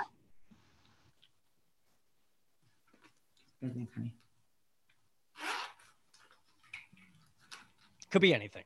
I think maybe it's a very self-oriented moment, but it's this. I'm doing my first movie, and I get a rewrite of a scene where my mother and my sister find me. I've been hiding for years, and they find me, and they tell me to come home. And I have a little temper tantrum, but in the script, I just raised my voice, had this thing. But I decided my girlfriend was serving tea in the scene, so I decided I would break all the teacups, bam, bam, bam, bam, bam, which is fine and good if the director likes it. But then we have no teacups, so I went down my crew sheet and I called the prop guy, and I said, prop guy, I'm going to break all those cups tomorrow, so you got to bring a bunch of different sets, okay? He goes, thanks for telling me. No sweat, bang. So we did it. I don't tell the director what I'm going to do, and we rehearse the scene, and I have it in my head when I'll break the cups, and then I'll get the speech and blah blah blah. But I don't show him. I just go through it, get to blocking where I'm going to be, where the camera's going to be. We all know we're going to be. Me, Susan Sarandon, Brooke Shields, and who played my girlfriend? Annette O'Toole. Those are the four of us on the set. So, and action. I break the cups. We had the scene. The director goes, oh my God, that was fantastic, but I hope we have more cups. And the prop guy said, yes, Eric called me last night, and because he did, we have more cups. That moment, to this day, that was 30 years ago. How many years ago? 42 years ago. Wow. That is one of my proudest moments on a set, was because you were organized. Killed the scene acting. Yep. Didn't hurt production because I did my homework and I called the prop guy. And that was one of my proudest moments I've ever had. And you? Okay. There's so many, obviously. Yeah. Like, for instance, you know, I've worked on movies that Keaton's been in. Even the Keaton and Eric were both in. And Hollywood Dreams is one, and that Morgan catered. So, I mean, then it's like a family affair, and it's just amazing. You know, my daughter's food, my husband's in it, my son is in it, and he's playing music in it, and I'm in it. I mean, it's just like crazy. But I think it was before I ever had my kids. My mom was doing the first nighttime soap. There had never been a nighttime serial. Like the nighttime dramas were each separate entities. It didn't continue till next time. There was no Dallas. There was no nothing. She did the first one. It was for NBC. It was called Terraces. And which was ironic because she's a comedy. She won many Emmys and stuff as a comedy writer, producer, director. But this was a drama. So she had me audition there was two girls who were the leads in it. One was very beautiful and she was very tough. She was a career woman. She was a publicist for the studios and she was married and, you know, all this. And the other one was her best friend. They'd grown up together, but much more just kind of the hippie and, you know, less successful with men and just less successful in general. And we shot it in the marina. It was all of our terraces adjoined and all the stories adjoined. And so she had me audition for the kind of dorky girl. And and it was looking pretty good, but we weren't sure. And then it was looking not good because they found like a perfect person for it, which I even agreed with them. And they cast someone else as the sharp girl, and that was it. It was over. They shot a couple of days with the sharp girl, and I guess they decided they didn't love her work. So I got a call that late morning. Go to the network. You're testing for that role. I'd never looked at that role or thought of myself for that role. Mm-hmm. And I walk in the room and there's Gene Guest. You're testing at the network. It's the most high pressured. There's Ron Meyer from CAA, his wife, Ellen, who's the casting director, my mom, and Gene Guest, and the whole brass at CBS. I'd never looked at this role before, but I had looked at it enough. So it wasn't one of those fresh, instinctive cold readings, nor was I owning it. I was just in limbo at the worst stage. I have the whole script in my hand. I walk in the room to start, and I drop the script, which then goes flying all over the place. Mm-hmm. So the pages are everywhere, and now I have to, and Gene Guest, who is Chris Guest's mom, and she's head of the network at that point. Mm-hmm. And she says to my mom, and they had to cast this person has to start shooting that afternoon. So she says to my mom, Lila, you should leave. I think the dropping of the script was probably because you're here, my mom, because this is my mom's show. So my mom left, and I'm just crawling around on the floor gathering up my pages, which would have been fine if it was a comedy, but it wasn't. And I take a breath and whatever, and we do it. And I have no idea what's going to happen, but I figure it's probably pretty not good. And especially they already haven't liked somebody, so they're going to be really tough. They don't want to fire 2 actresses from the same show. So I go out and I'm waiting, and then I'm descended upon by makeup, hair, and wardrobe, and I'm on my way to the set, and I've got this role. And just that first day on set, she was jamming these lines because she was the lead, and getting all ready or being gotten ready, and realizing that moment of realizing that I got this part, Mm-hmm. It was so fantastic and overwhelming. I mean, there were no cell phones in those days. I didn't even have a chance to call wherever I was supposed to be, just to say, I'm not coming because my life just changed. Yeah. So this is before Animal House. It's before everything. And it's called Terraces. You can find it. Okay. That moment because a lot of times you want a part so badly, and then you forget all that, and you get parts and you kind of take it for granted, or you complain or whatever. This was the perfect sublime merging of the want a part, get a part, and then the complete incredulity of having it happen. And so that was a pretty good moment. That's amazing. All right. So here's our final. Actually, before I ask the final round, I got a speed round, a little fun round. Does Keaton live in Nashville? Keaton now lives in Nashville. He's an LA boy, but he lives in Nashville.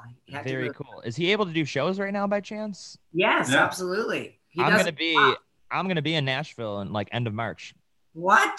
That's great. I would love to go see him. So okay, good. All right, good. We'll figure that out. We'll put you guys in touch. Absolutely. Okay, so here's the speed round. I just ask a question, you just answer it real quick, and that's pretty much it. What's your favorite Beatles album? Let It Be. Maybe the Rubber album. I'm not sure. It's hard to choose a favorite. Rubber Soul. Abbey Road. Rubber Soul is my favorite. Rubber Soul, yeah. Favorite movie? Harold and Maude. Really? I love that Heartburn, which is a Mike Nichols film. Harold and Maude's great. Favorite actor? That's hard. Yeah. Hard. Well, I'll talk while he's thinking. Obviously, I love Eric, but Meryl Streep. Okay. And after Meryl Streep, right up there, Meryl Streep, Eliza Roberts. Oh. There you go. Well, I love Eric, but I also love Joan Cusack and John Cusack. Okay. There's a lot of actors that I really, but they're It's just so good. It's hard to pick an actor because we love the Cusacks. We always scream, "Hey, they're on TV!" whenever either of them are on. Yeah. Fans, yeah. Favorite genre? Westerns. Romantic comedy. Yeah. Favorite food? Apples. But I'm sure I would love anything Morgan cooks. Morgan says you love cheese. I do. That's so cute that she does that. Well, so does her baby. What was Eric's? Italian. Italian, yeah. Anything Yes. Italian? Nothing in Yes. particular, just spaghetti. Italian. Anything Italian. Anything I'm vegan, all so the pasta, all the sauces. I'm vegan, so the only cheese I will eat, by the way, people, Yes. has to be low in fat, but also it has to be from where I know the farm, the cows graze free and there's Yeah. no animals harmed. I see. Yeah. And then favorite board game? Monopoly. Yeah. Candyland. Candyland. Okay. And then last one. If you were forced to get a tattoo, what would it be of? Well, I'm going to be getting a tattoo. Really? I have a scar on my left buttock that's about this long and about that wide. Whoa. From a motorcycle accident I had that landed on my butt. Yeah. I have a scar that I'm going to use as a skyline, get a little setting sun, and my wife's name put in it because the sun sets on my wife. Oh, that's amazing. But here's the good thing about having a tattoo. It'll be in a place where only she will have to see it. Exactly. I'll never see it. Right on your fanny. If I was going to get a tattoo, I would my kids both have tattoos and they're tattoo experts. Yeah. So I would have to have them recommend something because I so wouldn't get a tattoo. Yeah. But if there's such thing as a sparkly tattoo, it would have to be sparkly. I think There you go. I'm going to recommend she get an Eric's girl. Yeah, and like a heart. Or like a tramp stamp. Yeah, Right. thanks. And then anything you guys would like to plug. Obviously, as stated before, Eric is available for video shout outs on Cameo. Any films you'd like to promote? Well, there's a singer-songwriter, Keaton Simons, that just because he's a family member doesn't mean, I mean, he's incredible. And Mhm. every time I get to promote him, I want to. Keaton Simons. Mhm. Just to Google him, and Keaton Simons, you will not be unhappy once you have him in your life. Mhm. And also there's Pie Bake Shop, PI Bake Shop. The best pie maybe on our planet comes So from good. this shop. Yeah. So that's the spot. And then there's something we like all people who are parents to know about, which is naturalchild.org. You want to go there. The best book in the world about Mhm. it, about that is Mhm. called Natural Child. Natural Child. Okay. Amazing. And where can your fans find you? Instagram, Twitter? Like what's your hand? Everywhere they want to look, I'll be there waiting. well, not TikTok because we don't know what that is. But, And and it's at Eric Roberts, actor. okay, so we don't know if it's at Eric Roberts It or is. at Eric Roberts actor, Kellen. Maybe you can tell us. Yes, All right. okay. I got you. I know yours is Mom Eliza Roberts, Mom Eliza Roberts. and At- Eric's is at Eric Roberts, actor. Okay, is that on Insta? That's Or Insta. Twitter. Okay, Insta. what about his Twitter? My Um, Twitter's the same. His As- Twitter is Eric Roberts. Oh yeah, just at Eric Roberts. Okay, good. And he has Facebook also, but I don't know what it's called. And your Twitter is at Mom Eliza Roberts. That is correct. Yes. Thank you. Thank you guys so much for doing this. It was an absolute pleasure. This is our 17th episode, and I feel like this is probably the best one we've done so far. Oh, My lucky number is agree. 8, 1 and 7. Good for One, you. it's, there you go. Yeah, no, you guys had such amazing stories, and Yeah. I mean, I was blown away. And Kellen has spoken very highly of both of you, and I look forward to meeting you guys one of these days. yes. Absolutely. Of course. Yeah, this was really fun, you guys. We've been wanting to do it. And I'm so glad that we did, and how Yeah. fun. Thanks, guys. I wish you both Thank the you. best of luck for 2021. I know it's going to be filled with many amazing things. Can't Well, wait to see you we're guys. going to be seeing you all the time, right, Kellen? Yes. Absolutely. I'm seeing Morgan tomorrow, I think, for catering. Okay, there you go. So there you All right. go. All right. Bye, Hey, guys. nice to meet you, buddy. Yeah. Thank you guys so much. Nice meeting you too. Bye, Peace out. guys. Bye. I want the Joker. From one professional to another. If you're trying to scare somebody, pick a better spot. From this height, foe wouldn't kill me. I'm counting on it.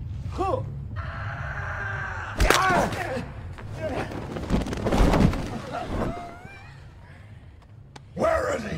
I don't know where he is. He found us. He must have friends. Friends. You met this guy? Someone knows where he is. Nobody's gonna tell you nothing.